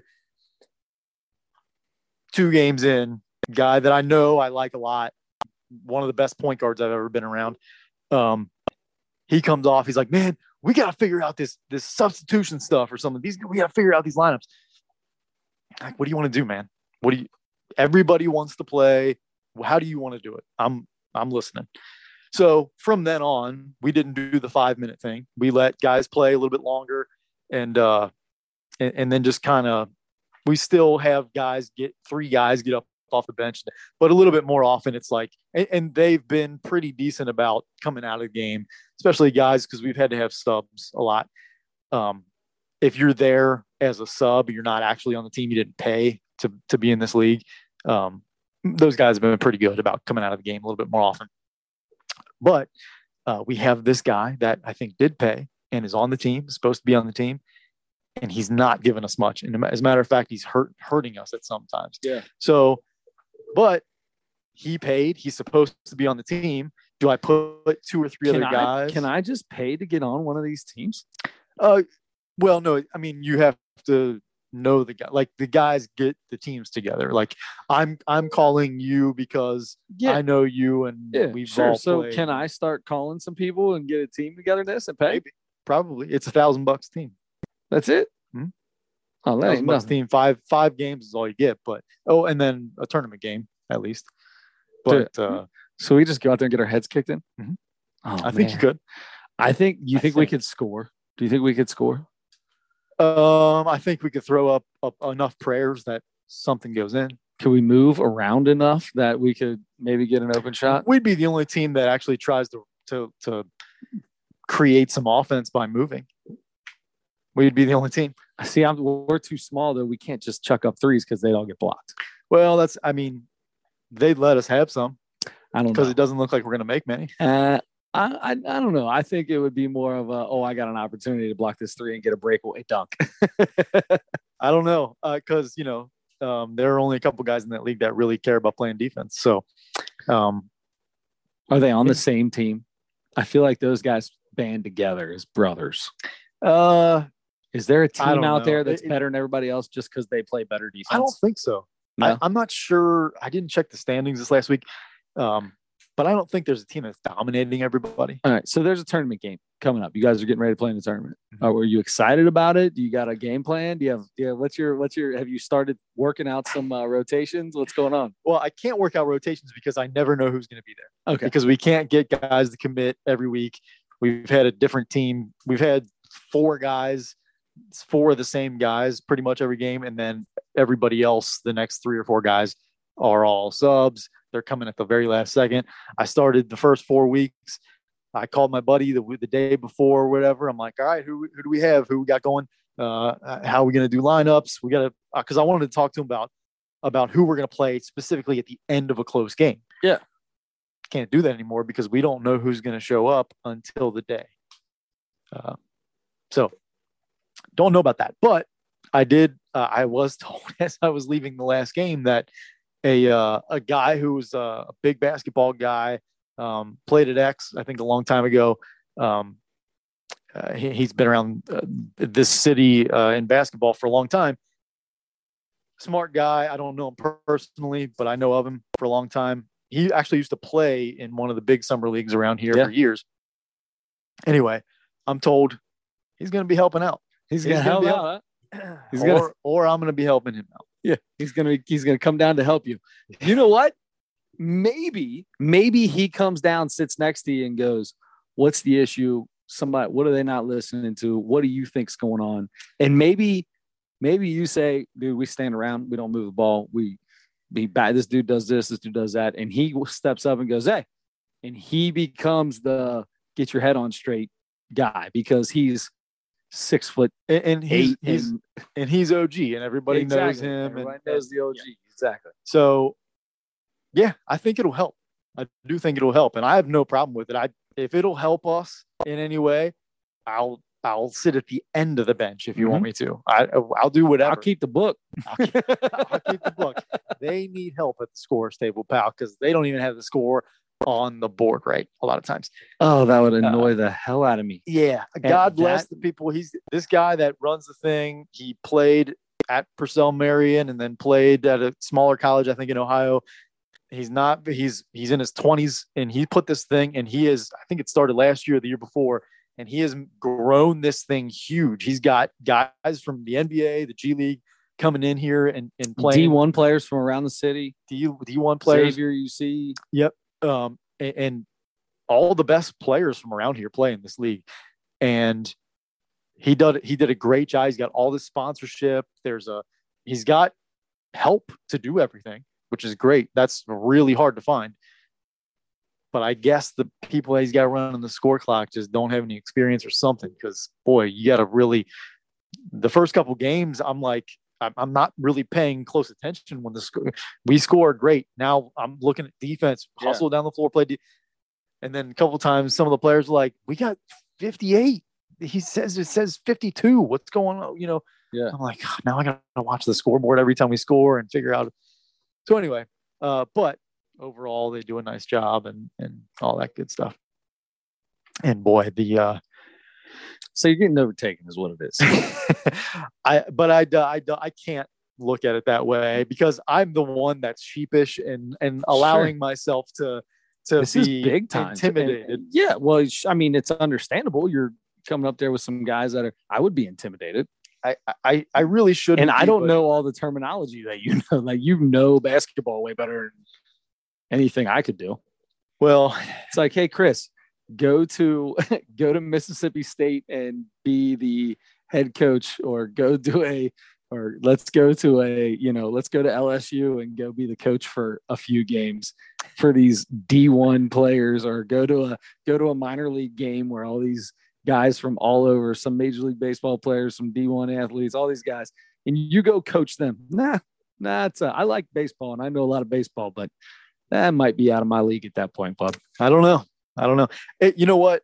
It's got me all in my head about stuff, and worried about things and worried about how they're going to react to me and stuff like that. And being brave enough to speak up and that kind of thing. It's good for me to be in that situation, whether I do it or not. It's good for me to be in that situation and kind of feel like I got to do it. I got to do it. At least be talking to myself about it. And every time I do speak up a little bit about something, it's another little step forward. So that's good for me. And it's also fun. It's also, even when we lose and stuff, now I did start feeling like a little nauseous at the end of the last game because I think letting stress get to me a little bit too much, and I had nothing to eat that day, which was dumb. And it's a Smith League where all your players are like, whatever, let's just go out and do this thing. Yeah. But I care about it enough that I'm getting frustrated when guys aren't. You care about it more than the players care about it. It's basketball. Like in some case, when you walk out on the court, you expect everyone to give their all, just like you would if you walked out on a court. Yeah. Yep. So I don't know, but it has been fun. It has been fun, and it's been a cool experience. And I'm very thankful that still don't know why he gave me that opportunity. And I feel like I've mostly failed him, but it's very cool that he thought of me to do that. I don't, maybe he was like, he won't say a word. This will be fine. We'll just have a body to sit there, because I know he's not going to say it. Maybe that's why I did it. But yeah, I'm part of a team. So if you're standing around, quit standing around. You know better than that. You know how it works. You also watch the Golden State Warriors. They don't stand around. Yeah. Anyway, but it's been fun. There you go. Adam is man, I hope that the coaching decision to bring on an assistant for you works out. I don't think he's not an assistant, really. He's just going to be another guy that's, like you said, I think hopefully going to be more vocal and not worried about what anybody thinks. And he probably knows some of these guys personally. Sure. So it's going to be easier for him to do that. Yeah. But anyway, it's been cool. I mean, there's some incredible athletes there, man. Incredible athletes. And I met some cool guys. The one guy was even nice enough he showed up during the first quarter of our game, so I didn't meet him or anything. This last game, the guy that played at Baylor and played locally, played at Baylor, and then he's in the G League. He's in the G League now, I think. But anyway, and so he showed up, and I didn't realize that was him. I don't recognize faces because I don't follow college basketball enough anymore. But once somebody said his name, I'm like, oh, okay, I know who that is. Yeah. So then he sat there for a while on the bench. And I'm like, he just showed up. I don't know. Yeah, I'm not just going to throw this guy in here. So then my buddy's like, there was a timeout or in between quarters. Somebody's like, we got to get Maceo in. I'm like, it doesn't matter. We got to get him in. I'm like, okay, fine. He showed up. He's sitting at the end of the bench. He was late. I don't know him. once he said his name, I know him and I know who Yeah. he is. So anyway, so he got in and played pretty well. But Good to you. But anyway, He's yeah, good to you. at halftime, he came up to me, said, "What's your name?" Adam Maceo. Nice to meet you. I was like, okay, that's cool. That makes me feel like he's not just Yeah. who's this dumb guy that doesn't say much or whatever. Yeah. So anyway, that was nice. Everybody's been really nice. The one guy, I feel like maybe he's a little bit cold, but maybe not on purpose. Sure, might just be who he is. I got a guy, one of my assistant coaches that you look, most people, when I first met him, I was like, I'm not going to get along with this guy in any way, shape, or form. He's just looks like a dude that would ignore you. He's got something to say. He's kind of comes off harsh. Turns out to be one of the absolute nicest guys in the entire world. Nice. Yeah. Once you get to know, you know what I mean? Know somebody. Get to know somebody. Yep. That's cool. That's all about. We talked a lot about coaching. I wanted the vacation part. After you guys got done playing, you stayed another few days, another week. It was good. I mean, we had about half the team. We pretty much hung out at the beach. We went out to dinner a few times. Ocean City is an expensive city. Just tell you that. Sounds like it. Yeah. Did you have some seafood? Oh, we had seafood. I'll bet. I had quite a bit of dollars worth of seafood. Okay. What kind of stuff? Anything you try new? No, I mean everything, man. I eat. There ain't nothing new for me. Mussels, clams. I didn't have any oysters. I like the oysters on the half shell, cold. I love those. Heroes in a half shell. Heroes in a half shell. Turtle power. No, I don't think there's anything new. Oh, there is something new I tried. So I love the Alaskan king crab. You got those big giant crab claws, that you get, and you get a claw of crab or whatever. You eat those bad boys. Takes catch. Yeah, it takes more time to really crack the things open than you actually get meat out of them. But so we went to one place and they're like, all right, yeah, so our big thing is this blue crab, right? We sell these blue crabs. One crab is $4, and we're like, $4 for a crab? Jeez, Pete, let's jump on this. Oh, is that good? I mean, that's cheap. So we're like, all right, no, man, this ain't bad. Let's see what we can do. It's an entire crab. Like, they bring it out. It's just the crab. They show you how to peel this thing open, and the guts are in it, and you got to scrape the guts out and move all this stuff around that you can't eat. And it was different. It was different. Process your own dead crab. Yeah, it was pretty crazy. So I had blue crab for the first time. Blue. That's what they were. I believe they were called blue crab. Blueberry flavored. So I was pretty excited, right? Because I'm like, man, this is, we're in Maryland. We're on the ocean. It's like, this is fresh. Cool. Not blueberry at all, actually. But fresh, I'm thinking. So we walk out. And as we walk out, I'm parked by a dumpster. And in the dumpster, it's got an empty box of frozen crabs. It says frozen crabs or something like that. So you never know what you're going to get when you go to some places. Maybe not as fresh. Maybe not. That's why it was $4. There you go. So anyway, should have known that was without a doubt the cheapest thing that there was, because everything else was crazy. Did it taste the same as any other crab that you had? Look, here's my problem. This is my problem. People talk about this all the time. Oh, let's have a chili cook-off. Well, and we did a chili cook-off. Hey, let's do a chili cook-off. Which chili tastes better? I don't know, man. They all taste like chili. I ain't gonna lie to you. There's something wrong with my taste buds. I know when something tastes good, but I can't distinguish this from this. Like if I get crab legs at, Sunoco down the street, or if I get crab legs on the ocean, people are always like, oh my God, they taste so much better fresh. Bro, this tastes exactly the same. Exactly the same. I love it. It's delicious, but it doesn't taste the same. Sushi, they're like, don't get sushi from, man, I eat sushi from all kinds of places. It all tastes exactly the same. Yeah. All right. But I mean, that's a good thing for you, because then you can get the cheaper stuff. 100%. I'm in. I eat everybody's always like, how was it? I didn't think that was very good. I'm like, I ate every bit. It was delicious. It's good. Has it got enough salt on it? I'm good. That's the thing. I just got to have a little salt. I'm good to go. And everything out there is in Old Bay. There's Old Bay everything. They had Old Bay vodka. They had Old Bay. Isn't that a seasoning? Yeah. It's a seasoning. It's a specific for seafood. Seasoning for like seafood boils and stuff like that.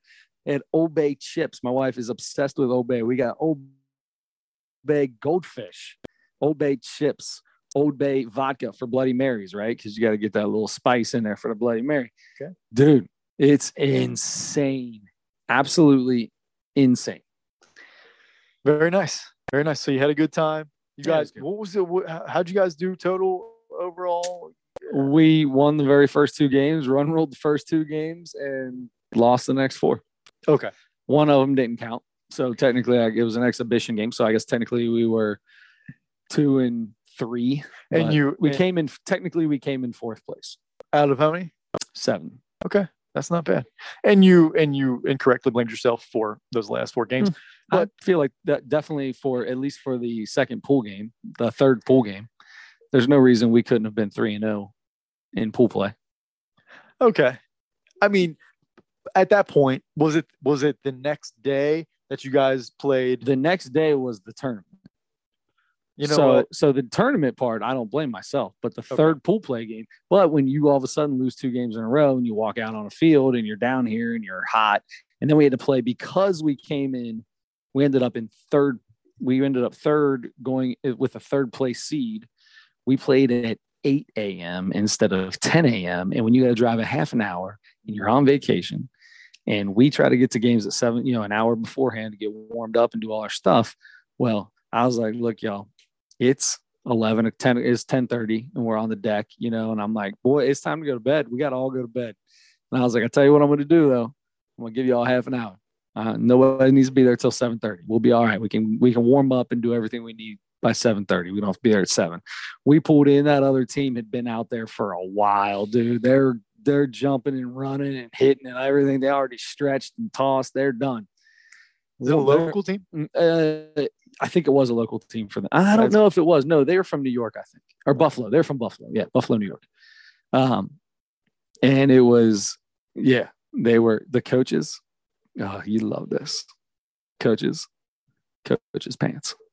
Oh. Or baseball pants. Oh, okay. All 4 coaches were in full uniform. Wow. 9U baseball. Wow. All 4 coaches, full uniform. That's serious. The team from Buffalo? The team that won it all, the team from Buffalo. And we were just as good as them. If they would have had to face my horse on a good day, it would have been a better game. They probably might have been better than us still, but all those teams had never stolen before that tournament. We stole all year. Bases, right? They had to stand on the base. There's no leadoffs. You just, play baseball.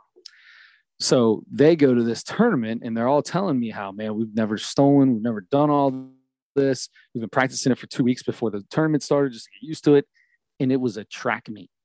I was so irritated with the way the baseball was played down there. You remember I told you about the running too much? I didn't blow up. I kept my composure and I didn't say anything to anybody until it was that team. It was in that first game. And there's a guy on second base and the catcher pops up. He just stands in the middle and the catcher starts walking at him. Like, what are you going to do there, dude?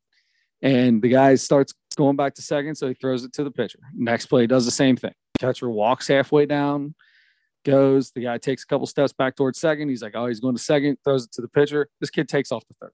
That's not baseball. What are you doing? There you go. So they do it 3 times. So the third time, that was the first time.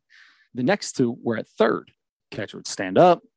This kid's playing down there. And normally we don't try to throw the ball to third because overthrow, you got to make good throws at this age and make good plays, blah, blah, blah. So before I finish this, we threw 10 people out on the base paths in, 6 games? 10 at the 10 that I kept track of. We might have had more.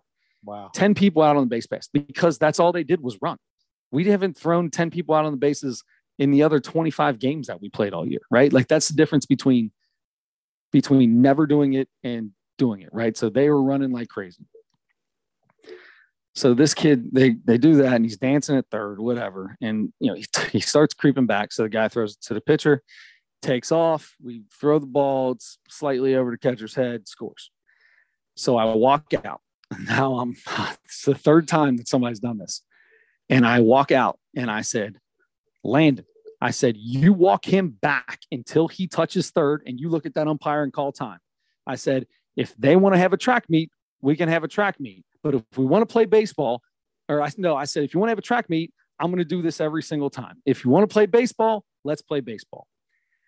And the guy's like, oh, we didn't tell him to do that. That was just something he did. And I'm like, it's happened 3 times. And you guys are all clapping, telling me he did good. Like, nobody's told any of these kids they did something wrong. So you doing it on purpose. First base coach who's next to me says that.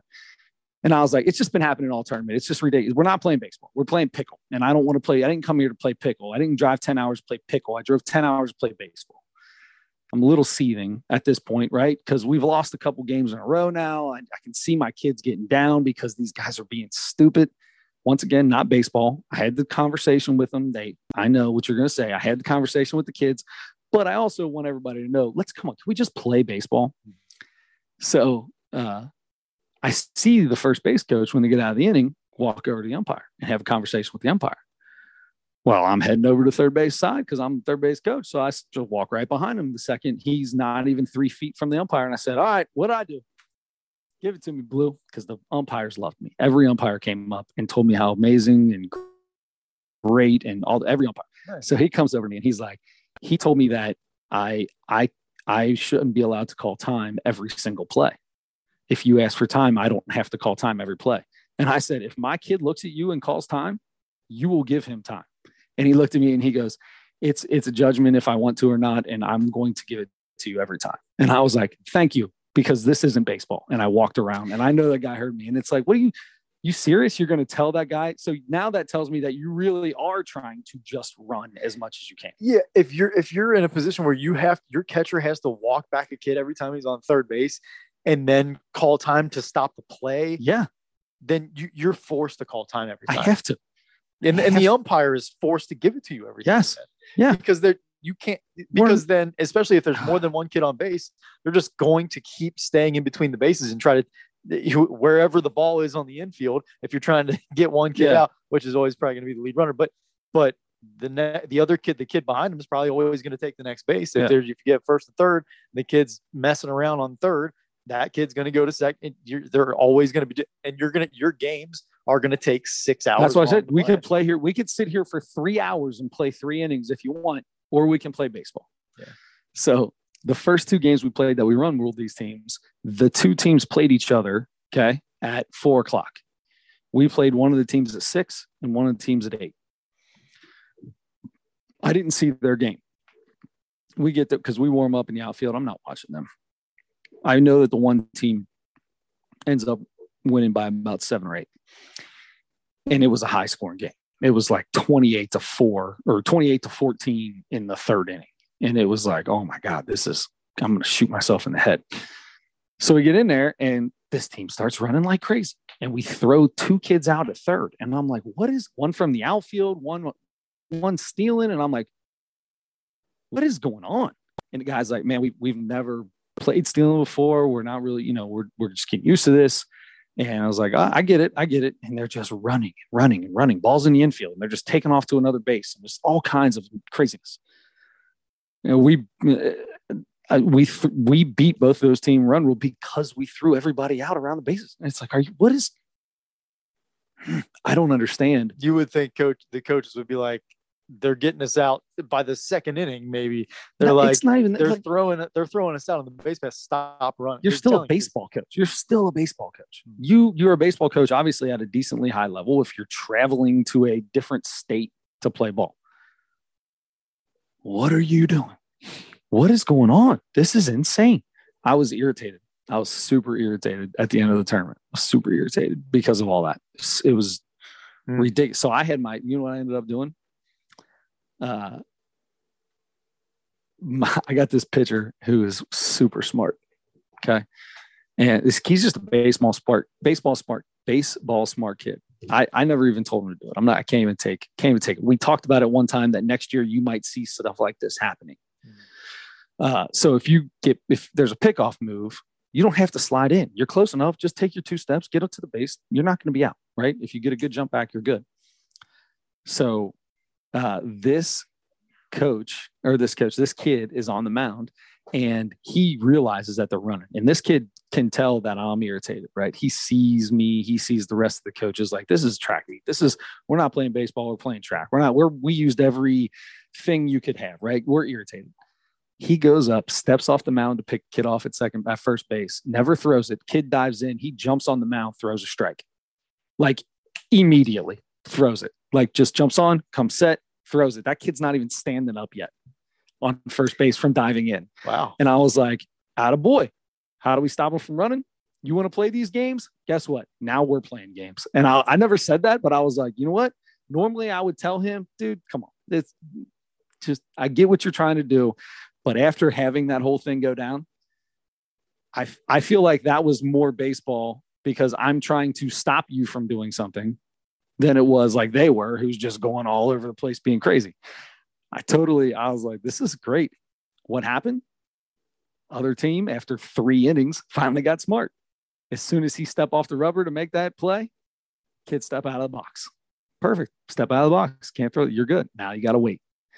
But it took him a while. And they have a guy on second. He did it every time. He'd go up, step off, kid would dive in, he'd get on the rubber, come set, throw a pitch. Now all of a sudden they ain't running around like crazy people. He doesn't have to look anybody back. He doesn't have to do nothing. It was awesome. It was the greatest thing. It was so great. While that's happening, though, I imagine the umpire's like, okay, come on. Because if you're stepping out every time in order to make sure once he did it, once they started stepping out, that's when I looked at Parker. I looked at Charlie and I was like, hey, it's done. It's done. It's there. Gotcha. Go now. Just get up and throw. And he just got up and throw. So then it changed. I'm not just going to keep on trying to do it just to that. No, if they get it, okay, they figured it out. You guys did it. I'm just trying to stop you from running all over the world for no reason. So it was more. I had more of that. That brings something to my mind that I wanted to ask you about, but this is a conversation I think we should have next week about the balk. Just thinking about your kid, kind of for lack of a better term, quick pitching. So in our league, the pitchers get a warning. Every pitcher gets a warning. Now, if that pitcher balks again, it's balk. In that tournament, there were no warnings. It's the first time I've ever been involved with no warnings for balks. And they give warnings out all the way through like 11 and 12. The umpires are pretty lenient with balks. Unless it's egregious, right? Like you come set, you step up, you step down, and then step off and throw. But I don't know where you're going to get with this. But when he did that, they were trying to say that it was balk because he never came set. They were trying to say that. He was 100% stepping off, look over, get on, pause, and throw. It was quick, but it was pause, throw. And he definitely came set without a doubt. So anyway, go ahead. In Major League Baseball right now, I feel like I understand the balk rule less than I ever have before, because there are guys that are doing crazy things on the mound right now. And the Reds just won a game on a balk that was like, I still don't know what he did. Was it his hand? Was it the glove in front? The glove kind of like waved out but or something. He never came set. I don't. That's the thing. I'm confused now because you've got guys doing double and triple leg kicks, going back, coming forward, this thing, these things, as part of their wind up delivery, come and set. Yeah. And it's like, and I'm telling you, these guys aren't doing the exact same thing every time. So I don't even think that thing where it used to be like, well, Andy Pettitte gets away with balks every single time because that's the way he does it. He does it the same way every single time. Yeah. These guys are doing like all kinds of crazy stuff to try to get timing off. It's insane. I can't stand it. The first guy was a reliever that I remember was a reliever for the Braves, and he'd give you like this 4-time set thing. Mm-hmm. Dude, you pause. That's it, bro. That's it. You make a move. That's the end. If you make a move after that, it's a balk. Or else you got to deliver the pitch. My son balks all the time. I think he does. He'll come set, and he does that too. And he kind of he does this little bounce thing, right? He'll get here and he'll come set, and he just kind of bounces, gets himself in an athletic stance, and he just kind of bounces for a second, and then he throws. And it's like, oh, yeah. His feet don't come up, his body doesn't move back and forth. Technically, it's probably not a balk. But it's that stuff that happens in the Major League Baseball where you're like, if you pick apart this rule, you could probably talk me out of that being a balk. But what the balk rule was made for, that is a balk. Sounds like a lot of travel stuff in basketball now too. Yeah, it's exactly the Different. same thing. Yep. You interpret the rule differently now than you used to. So now your gather and your gather step or whatever they call that thing. There's a lot to it. Or the first step when you catch a ball, how that works. Yeah. Okay, so that we got through a very quick. That's good. Sorry, we got through a very quick. No, that was great because I was like, it's going to be too long a discussion to have today, but let's do it next week. But we did just get through. I mean, we're on the same page. The fastest thing we've ever got through on this podcast. And speaking of that, let's do it. Let's get into. Do we do the home run derby real quick? We might as well get it. Yeah, let's do the home run derby real quick. Who we got? Who we pick? Let's do it. So in the home run derby, you have Pete Alonso, you have Kyle Schwarber, you have Ronald Acuna Jr., Juan Soto, Julio Rodriguez, the rookie from Seattle. That's fantastic. Yeah, he is. I got him on my fantasy team. Nice. And Jose Ramirez. Foreshadowing. And you also have the legendary Albert Pujols. So, how many times has Albert Pujols won this? Twice? I don't know. If you told me 8, I'd be like, "Yep, you're probably right." Okay. Or if you told me once, I'd be like, "Okay." Anyway, let me first say that NBA, please take notice, and this has been the case for a while. The guys that you would want most to be in the home run derby are in the home run derby. The dunk contest, Adam Schmidt's in the dunk contest. Yep. You know? LeBron James was never in the dunk contest. The guys that you want to see in the dunk contest are never in it, almost never in it, except for the Zach LaVine, but Aaron Gordon. But man, that's the guys that I get excited about. But we never knew that Aaron Gordon and Zach LaVine at the time were the best dunkers. Well, we knew that all these guys can jump and leap and do things, but you want superstars in your main events. If you're going to have a main event in a all-star game, you want superstars in it. I wanted to see Russell Westbrook in the dunk contest for a while. I wanted to see LeBron James in the dunk contest. I wanted to see the best guys who were the most athletic and had the leaping ability and all that kind of stuff. I wanted to see those guys. Will you have some young guys that most people don't know about that are super athletic and 6'10" and fly 8 feet long wingspans and all that kind of stuff? Yeah.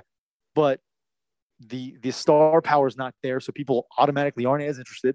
And then of course the dunks haven't been great for a while, but anyway, everybody does this. We're running out of dunks. Although some guys have come up with some really creative things the last few years. Yeah. It's just got to get better. But I just said that to say, great job by, it's really the players because it's up to them whether they want to get in it or not. Yeah. But the guys that are the best home run hitters for the most part are in this thing. It's exciting. So we just listed who's in it. You have already foreshadowed possibly who you are picking. Who do you take? I would love to take Albert Pujols in this. Final year, he's retiring. He's back with the Cardinals. I would love to take Albert Pujols. Mm-hmm. Pete Alonso he's mastered this. Pete Alonso has mastered it. Vladdy's not in it, is he? No. That's a guy. Vladdy and Pete Alonso in the last couple of years, what they did on this stage is we'll never see it. I'm not going to say we'll never see it, but that is something that was as impressive as I've ever seen. I love having Juan Soto in this because I think Juan Soto is a guy who's stuck in a small market in Washington. And I say stuck, I don't mean stuck. I'm glad he's there. He is one of the top 3 players in all of baseball. Yeah. And has been for 3 or 4 years now. And by the way, you said players, which absolutely, and not just a home run hitter, one of the best hitters. One of the best, just pure hitters. If you ever seen the guy take a ball just slightly on the inside corner and do his little Juan Soto dance where he gets real low and like front hops out of the box, like, ooh, that was a really close one. But I love that. I took it. I wasn't sure it was going to be a ball, and then he caught a ball. So thank God, kind of a thing. It's really fun. Have you never seen it? You ever seen him do that where he takes a pitch and he's like, whoo, and he kind of like dances off to the side? I'm sure I have. All right. So anyway, it's hard to go away from Pete Alonso. Mm-hmm. The dude's back-to-back champs, he just goes up there and effortlessly hits bombs since he came into the league. Yes, he was in it his rookie year, just like Rodriguez this year. So do you take a Rodriguez, the rookie, right? That's too much pressure on him. Like Pete Alonso, there's something special about that dude, and he did it, and he figured it out. He's got a guy who throws to him. He likes the way he throws to him. It's the batting practice pitcher for the Mets, I think. So. And just grooves, and he's got what he wants. As I look at those names, though, Acuna Jr.'s in there. And then, Jose Ramirez. See, Jose Ramirez, when he hits bombs, he's got a lot of those looping line drive that go out. He just hits them so hard. Mm-hmm. He hits the ball hard, but he's a line drive hitter. I feel the same way for a guy like what's his name for the Schwarber? No. Schwarber's in this too, isn't he? He's in it. Yeah. For Rodriguez, for the Julio Rodriguez. Yeah. For Rodriguez. So who's the other one? Who am I missing? Who's the only other guy I haven't said yet? You got Alonso, Pujols, Schwarber, Acuna, Soto, Rodriguez, and Ramirez. I said them all. Okay. Kyle Schwarber has done this before, and I think he came in second when he did it. Were you gonna take Pete Alonso? I was between Pete Alonso and Albert Pujols. I'm just gonna go Albert Pujols. He's not gonna win it because this is actually very taxing on these guys. Yeah, it's really you see these guys out of breath. It's 2 minutes of just swing after, and it is not easy to swing 33 ounces of lumber that many times. It is not easy. We played a home run derby and we did 45 seconds with my baseball team. I made the coaches come out and I brought one of my wood bats, and I was like, they were like, whose bat we going to use? I was like, oh no, big boys, we're taking a wood bat out here. Nice. In 45 seconds, about killed some of these grown men. Sure. About killed them. Yeah. Did I tell you who won that home run derby? No. There was a guy that hit one. I think there was somebody that hit one out. And then Coach Chris, he smacked 6 bombs like it was his job. Yeah. Yes. I pick in that one, I picked Coach Chris.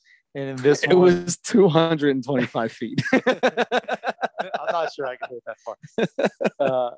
In my, I'm taking Pujols just for the sentimental value of it. If you're taking Pujols, unless you wanted him. Pete Alonso's the easy one. I mean, that's the easy one. I want to give you the easy one. I feel like that's who you wanted. That's why I didn't take it. If you want Pete Alonso, I'm going to go Juan Soto.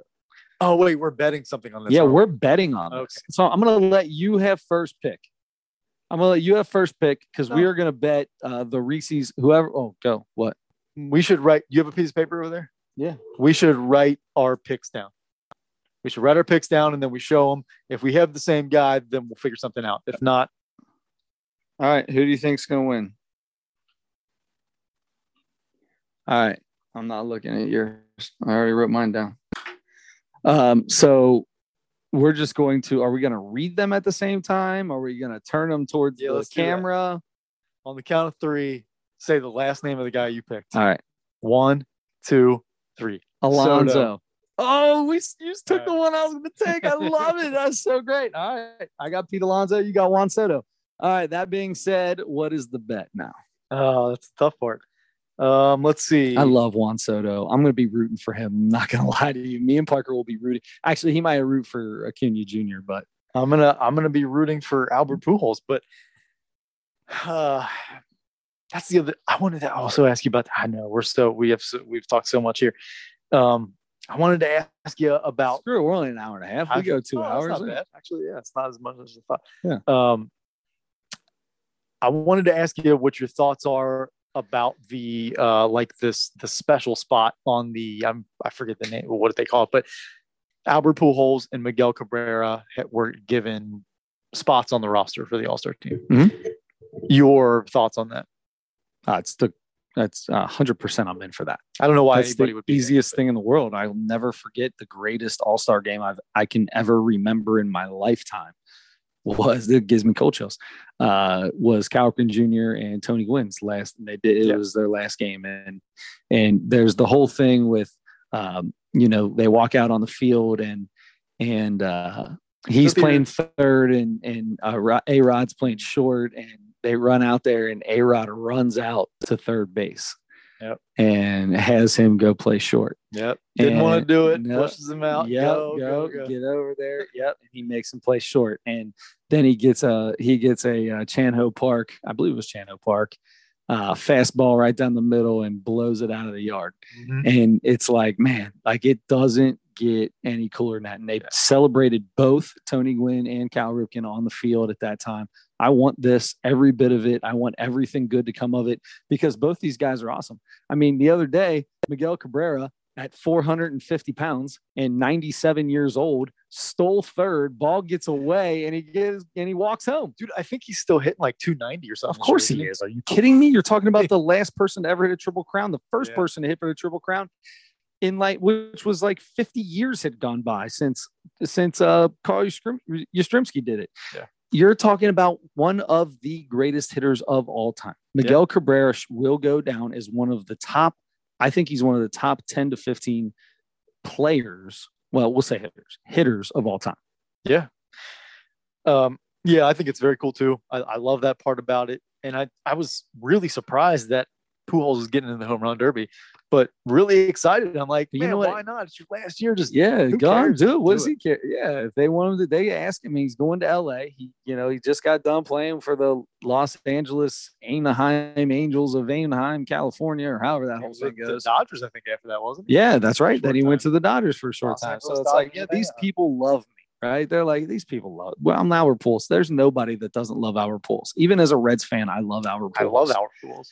And I'm so stoked for him to do this in a Cardinals uniform. There's going to be a ton of videos from when him and Josh Hamilton were going back and forth with their monster home runs. They're hitting 500 plus foot home runs with ease in that 2000 and whatever year that was home run derby, back when you only had, when it was 10 outs, not 2 minutes or whatever it was in the bonus ball. I love the way they do this, by the way. This is the first time something's changed in baseball, and I'm like, this is the best way to do this. Yeah. This is how this should have been done from the beginning. The one change they did make last year that I like is you don't have to wait for the ball to land before you can throw the next pitch. It's get out there, bro. Just start chucking them. Yep. Hit as many as you can. Get in a groove and go. Yeah. I'm with you. So, yeah, very cool. Didn't Yadier Molina say that this is his last year too? I think so. Yeah. Is he in the All-Star game? Yeah, but sometimes it did Yadi say that? I thought he did, and that kind of just made me think, like, if Cabrera and Pujols, I mean, Yadier Molina is a top 5 catcher of all time. That's fine. I get that. Top 5 catcher of all time, right? Then you could go, he's one of the top 5 first basemen of all time. Top 5, that could put you in the, that barely puts you in the top 50. You know what I mean? So to me, you're talking about 2 of the greatest hitters to ever play the game. Without a doubt, the 2 best hitters in the last 15, 20 years. Sure. They are, for the guys that have played for, in the last couple decades, these dudes are as good, if not better than all of them. Albert Pujols and Miguel Cabrera with their power. It's just like Tony Gwynn. Tony Gwynn was was regarded as one of the top 5 straight hitters ever. Mm-hmm. Right? It was Tony Gwynn. It was Pete Rose. It was Ted Williams. Ted Williams. You know what I mean? That was the conversation he was in. And Ted Kluszewski. And then you talk about the guy who broke who broke a ton of records, right? You got Cal Ripken Jr. Those 2 are different. Yadier Molina is going to go down as one of the greatest at his position. The problem is some of the greatest at his position aren't some of the greatest baseball players of all time, right? There's some, right? Johnny Bench is up. There's guys that were great defensively and offensively, but these guys are just what they do. The hardest part of baseball, hitting. They figured it out better than anybody. I'm fine with it. Yadi. I love Yadier Molina. I hate the Cardinals. You've got to love a guy who can catch for 50 years and keep catching. Like even Johnny Bench played first at the end of his career. You know what I mean? I love it. Mm-hmm. Okay. I just wanted but I'm fine with him not getting that extra special treatment. He's not Albert Pujols. He's not Miguel Cabrera. He's not. Because those guys are hitters. I mean, and Cabrera spent a lot of time at DH. Listen, dude, that don't bother me. The hardest thing to do in baseball is hit. There are a ton of guys that are some of the greatest fielders you've ever seen in your life, but that doesn't make them somebody that is going to be like Omar Vizquel, maybe one of the top, maybe the best shortstop to ever play the game. You wouldn't put Omar Vizquel in a special spot just because he might be the greatest shortstop to ever play the game.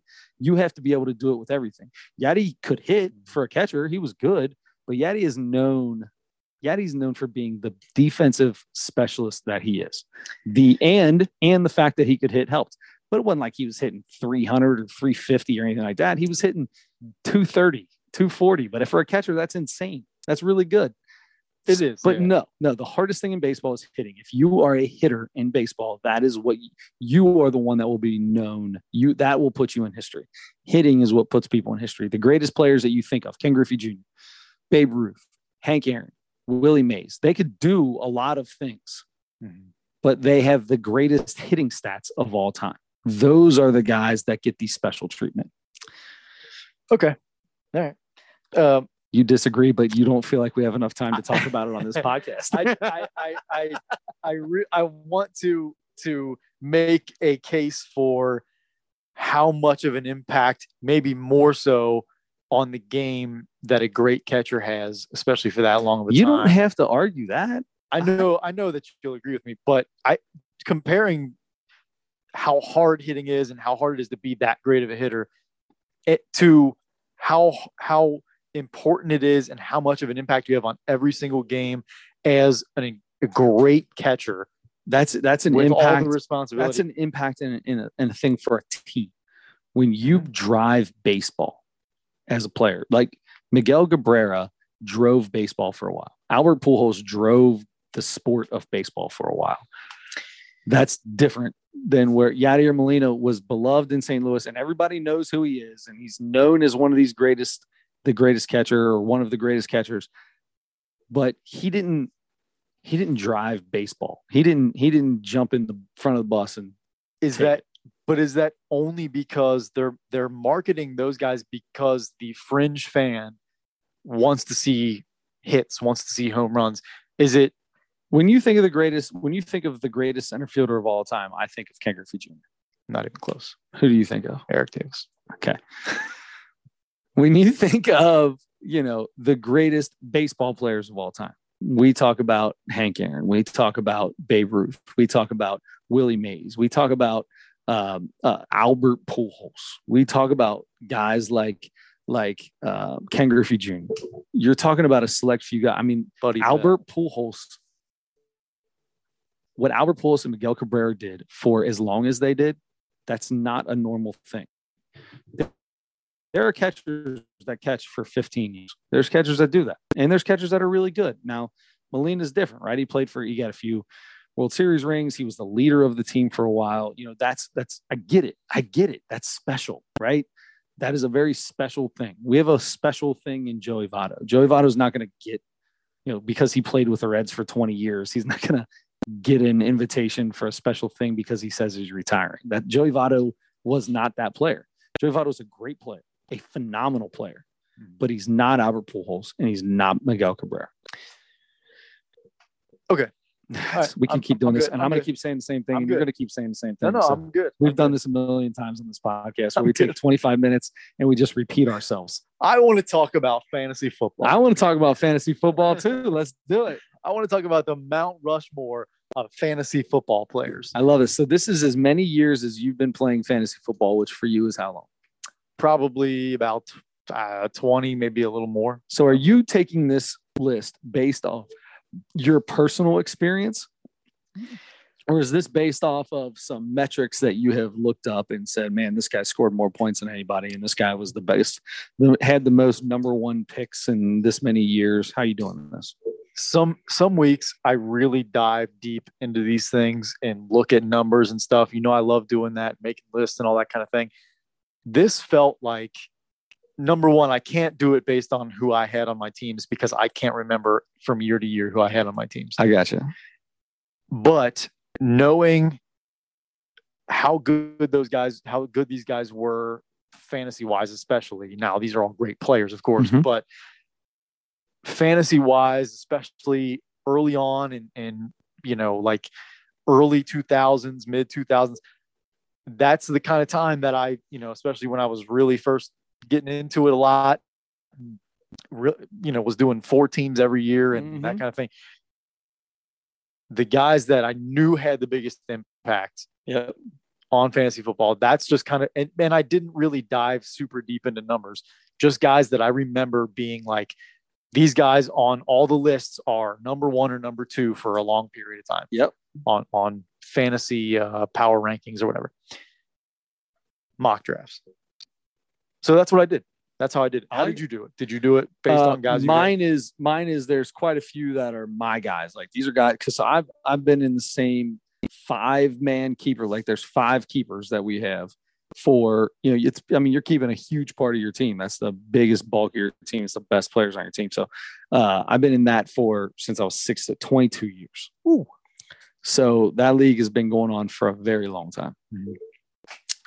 So I've got a lot of it based on that, and then based off just obvious things that these guys were known as the greatest of all time. Yeah.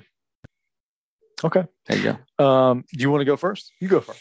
Okay, I can go first. My number 1 is Drew Brees, because Drew Brees carried me to some of the greatest fantasy football victories of my entire life and put up numbers like nobody else once he got to New Orleans. Mm-hmm. I picked up Drew Brees. I made a trade. I had Michael Turner. You remember Michael Turner? I remember the name. Stud running back for the Falcons. Mm-hmm. And I didn't have Michael Turner. I had Aaron Rodgers and Drew Brees. That's who I had. Aaron Rodgers. Okay. Now this is 15 years ago. Aaron Rodgers is, second year. He's a 5th year quarterback or whatever, but a 2nd year starter, right? And he's really good. Drew Brees just gets traded and or maybe it was his last year in San Diego, or just got traded in New Orleans, and put up solid numbers. And I had both of them. And I needed a running back, and I offered a trade, and I had to decide, who am I getting rid of? I wanted Michael Turner. I kept Michael Turner for a good 5 years, and I traded Aaron Rodgers for Michael Turner straight up, and I kept Drew Brees, and it was the greatest thing I ever did, because he outscored Aaron Rodgers every single year. And Aaron Rodgers was a good fantasy quarterback, but he didn't put up the Drew Brees numbers, the yardage and the touchdowns. Mm-hmm. So that's number 1. Number 2 for me was Marvin Harrison. Again, going back to my personal fantasy, like I had him forever with Peyton Manning, and that dude was like, he caught a million. I mean, apparently he turns out that he's not the greatest guy in the world. Marvin Harrison, a real quiet dude, but apparently he's like, I don't know if he's killed people or what he's got, but apparently this is not the greatest. He's a super thug. I'm sorry, Marvin. Maybe you're not. Maybe I got the story wrong. Anyway, so that's number 2. The next 2 are, they're just the names that you remember forever, like the names that were number 1 or number 1 and 2, literally for as long as they played in the game. And that's Marshall Faulk and LaDainian Tomlinson. They have to be on top. I mean, Adrian Peterson was there for a long time. AP could be spoken in this conversation. Tom Brady, the thing with Tom Brady is he wasn't a fantasy quarterback, like a great fantasy quarterback, until that Randy Moss years, when he started really putting up numbers. I mean, the numbers he's putting up right now, that the records he's breaking, is because he's played for so long.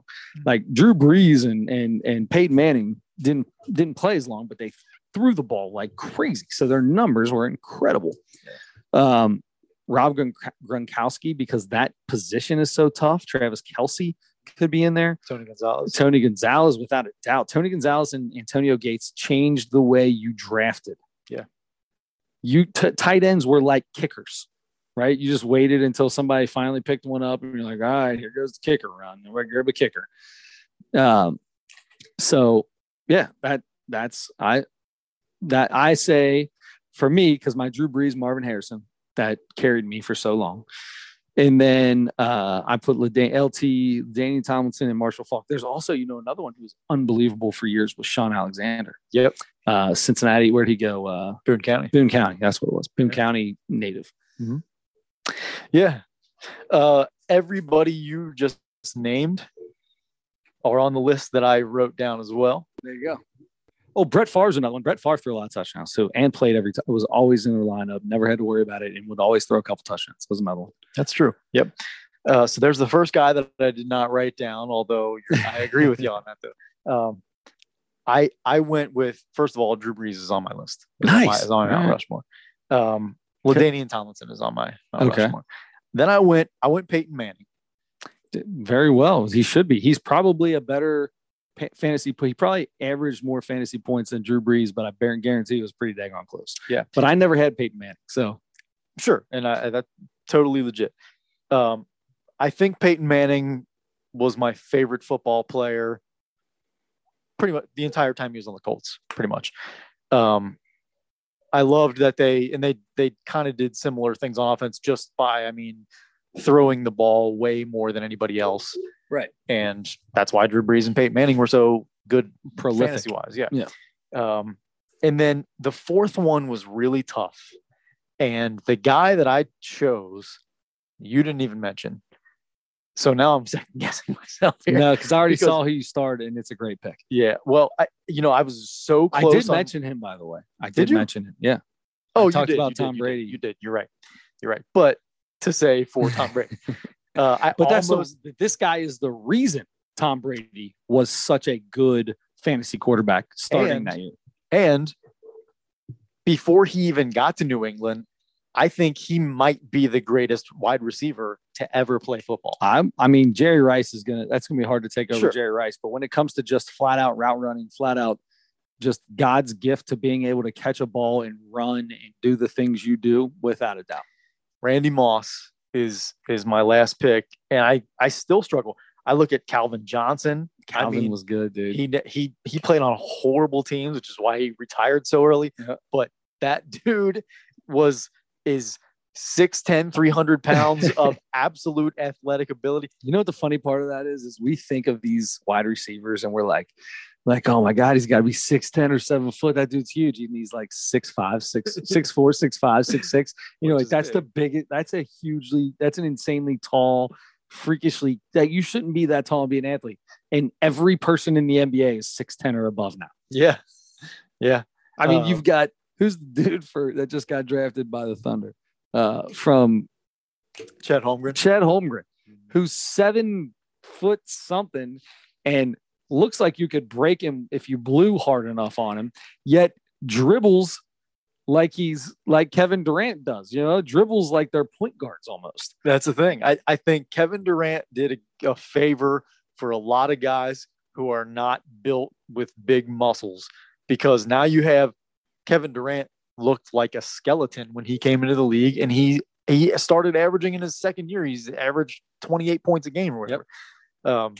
So anyway, yeah, I agree with you. And you just wait for him to get hurt, and he never did. And maybe that's the key to being one of those dudes that's that tall, is not put all the weight on. Although Shaq, for some reason, for some people it works out better, because you see you guys all the time, like they get healthier when they lose a little bit of weight, or they get healthier and better when they put on a little bit more muscle and stuff like that. Yeah, man. I've got all these guys written down. Mike Vick and Donovan McNabb, Antonio Brown, Priest Holmes was dude. Priest Holmes was another one of those guys that for 4 years was the best player in football. Yep. Fantasy wise.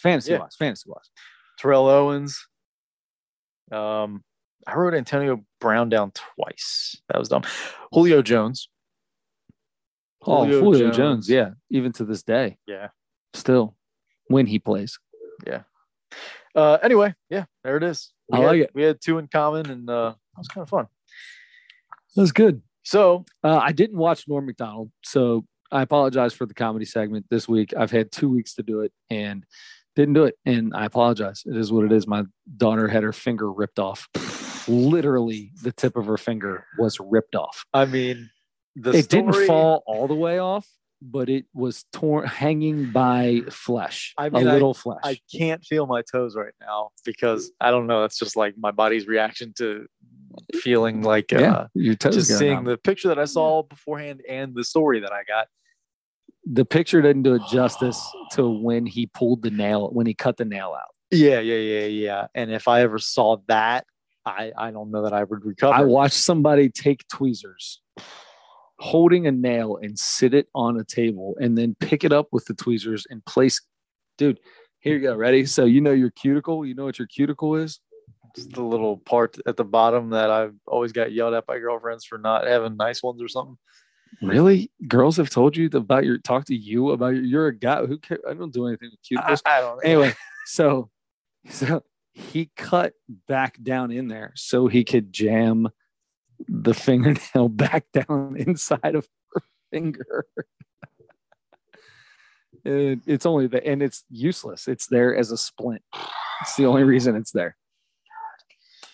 Okay, I am glad she is not in pain right at this very second. This very second, no. But up until you got here, that little girl right there, I never would have mentioned it. She said, "I just want my hand back. I just want my hand back. My finger hurts. People are gonna laugh at me." She's been screaming and crying about something the entire time. And then all of a sudden, I got home from tryouts, and she's the happiest little girl I've ever seen.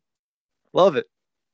Hopefully, she got through the worst of it. Then I'm hoping. Now it's just healing, and she's gonna get the cast off in probably 6 to 8 months. It's not a hard cast; it's soft. So it's just. I mean, all she has is. I mean, it ended up just being. I keep saying sutras because that's what that guy kept saying while he was doing it. Stitches. I mean, he just had stitches. She's just got a bunch of stitches in her finger. Okay. So I'm gonna call your daughter Uncle Fred from now on. Sounds good. She got hers back though. She got hers sewn back on. I don't even know if she'll ever be able to feel it. I don't have no idea how that works. That's great. A few weeks ago, I was we were out somewhere. I was out with this was on Father's Day, actually. We had done a couple things. We talked about it on here, I think. We were driving back home from somewhere and kind of going a roundabout way. He's like, "Hey, go through this old neighborhood that I used to." He worked when he was in high school. He worked at a cemetery. Yep, in Northside. Uncle Fred had his. Did you guys find it? I got no, but almost because that hill right there is exactly where it happened. I mean, we're driving through the cemetery, and he's like, "That hill right there. That's where Uncle Fred lost his finger." That's crazy. Yeah. I'm like, wow. It was like Graceland or something. Yeah, exactly. I would have walked over there to see if I could find it. I should have got out. It's his ring. It's his left ring finger too, isn't it? Like he can't wear a ring. I feel like he doesn't have a wedding ring. It's his left ring finger down to like the middle knuckle. Does he wear it on his right? Yeah. I feel like I remember that because I remember thinking, man, he could wear it on that. He has it up to his first knuckle. Yeah, but that first knuckle was a monster. Yeah, I mean, I don't know if it is on him. I don't know. Anyway. Or maybe the knuckle's not there and it just slide right off. The knuckle holds it, right? I guess. I don't. Yeah, I mean, I can slide this thing all around until it gets to the knuckle. Once it gets to the knuckle, it's locked. So if he's cut just below the knuckle, that thing's just sliding around. Yeah, I'm not sure. Anyway, my uncle got half of his finger taken off in an accident. In a graveyard accident. Yeah. And I'm sure it had a proper burial. It probably disintegrated into the ground where all the death there goes. Yep. And so perfect. Dead finger now. Worked out perfect. Yep. Chris, for next week, we need a comedy special. We've got one. And Norm Macdonald. We're doing Norm Macdonald. Right. Yeah. Sorry. We have Norm Macdonald. We need a Mount Rushmore for next week, which is on me. And it's funny that we were talking about this. So I wrote a few things down, trying to decide here. We started talking about the greatest hitters of all time. And one of my things was greatest hitters, Mount Rushmore hitters. Now, here's the other thing, though. I don't know if I want to do that because there's another one, two other things, one especially that I'm pretty excited about. Okay. Mount Rushmore of Michael Jackson songs. Ooh, man. Four Michael Jackson songs. Now, there are 150 that are really good. So you got to narrow that down. There's 150 that are really good. There's 15 that are phenomenal, unbelievable. That's what you got to whittle down. Yeah. I was just trying to embellish. I know it's not a lie though. I know what my number one is. It is actually the first 45 I ever owned. Okay. As a kid, it may be the only 45 I ever owned, to be honest, for all those kids listening. The small album, right? Just it had like 2 songs on each side or something. Not the full album. It was just it was like the original single. Remember when the cassette came out with the single, and it would have like one song on one side, one song on the back side. you know the 45, right? The little small album. Yeah. That was my I think they were called 45s. Does that sound right? I think so. Yeah. But that very first thing I ever got for myself as a kid was this single. Nice. Okay. Yeah. Cool. So I'll throw that. That's let's do that. Let's do the Mount Rushmore of Michael Jackson. We can do hitters and this other one later on some other time. We're doing Mount Rushmore of Michael Jackson songs for next week, and then we'll have old Mr. God rest his soul. Old Mr. God rest his soul. And then that'll be it. You think Mike did that to the kids? Did you watch Neverland? I mean, we're 2 hours in now. Did you watch Neverland? I never did. Never have. I still haven't. I watched parts of it, and it's pretty gruesome. It's pretty nasty, the stuff that they talk about on there. But then, like, you got this dude. You ever seen Aaron Carter? Who's probably not the guy that you should really be taking any, like, actual, like, I shouldn't believe anything he says ever because he looks like a total weirdo. Yeah, okay. But apparently when he was a kid, he'd go over there all the time. He's like, yo, dude, we just chilled, man. That's all it was. We just chilled. Like, he looks like the kind. He said, my mom and dad tried to sue him. And I was like, no, I'm not doing anything like that. They were just going for a money grab. And he's like, I was there all the time. We used to ride the 4-wheelers and blah, blah, blah, blah, blah. I bet that's a great time. Yeah. I mean, if he was, there was the interview where he's like, I put him to bed with warm milk or something like that. And it's like, I mean, nobody's not saying that the dude was a weirdo. Yeah, he's a pretty weird guy. I mean, most of the what do you call them? What are they? Savants or whatever you want to call it that part of their brain is so in tune that they lose a couple other little parts of their brain. You feel me?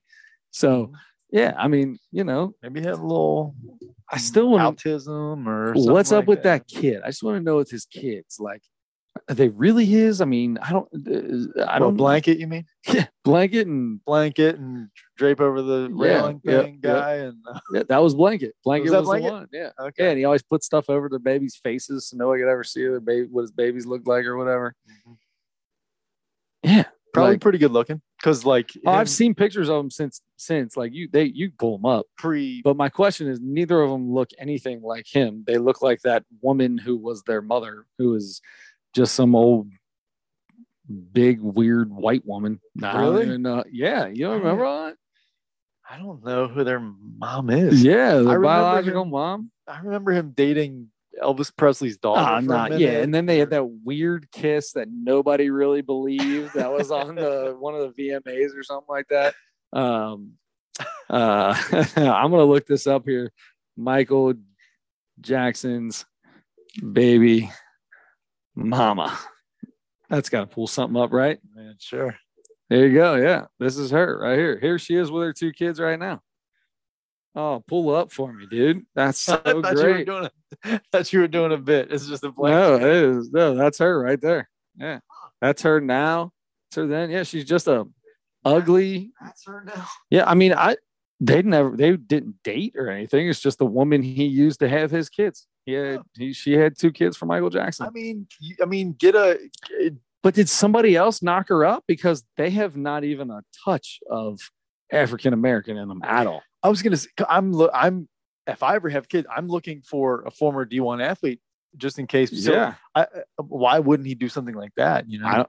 Look at Michael Jackson is an African American guy. Just kidding. Oh, sorry, I didn't. No, sorry, I was just thinking about this. And if you and a 100% white woman have a kid, there's usually some mixed race in there, and some of the. That mocha skin. Sometimes you get that blue eye stuff. He was at the end of his life, he was a white lady too. He was a white lady at the end of his life. But his kids, I mean, where's his kids at? Yeah, Paris was the one. I mean, yeah, her and then Prince. Yeah, but they're just like, I don't get it. They don't look anything like him. What does Blanket look like now? What is Blanket? Hey, wasn't that the kid's name? I think so. Hey Siri, what does Blanket look like now? Kid Blanket. Shopping for Blanket blankets. Real name. Michael II. Blanket. His Michael II is his real name. Huh? JR. You want to know what Blanket looks like? Yeah, I do. Here you go, brother. There's Blanket, some long hair, looking good, dude. Oh, my. Nothing like Michael Jackson. No, not really. No. It's just insane to me. Somebody else knocked that girl up, and he just bought the kids. Maybe Umbrella Academy style. Yeah. Anybody's seen Umbrella Academy on Netflix? I don't know. Man, yeah. Michael Jackson was funny, but you know what? He's the subject of our Mount Rushmore for next week. There you go. Subject of it. All right, sounds good. That's all we got. We're over 2 hours. It's time. What do we got next week? We've got the Norm Macdonald stand-up that I should have done 2 weeks ago, and then we have Michael Jackson, Mount Rushmore Michael Jackson songs. Yeah. I love it. All right, till then, don't forget to turn your headlights on. There they are.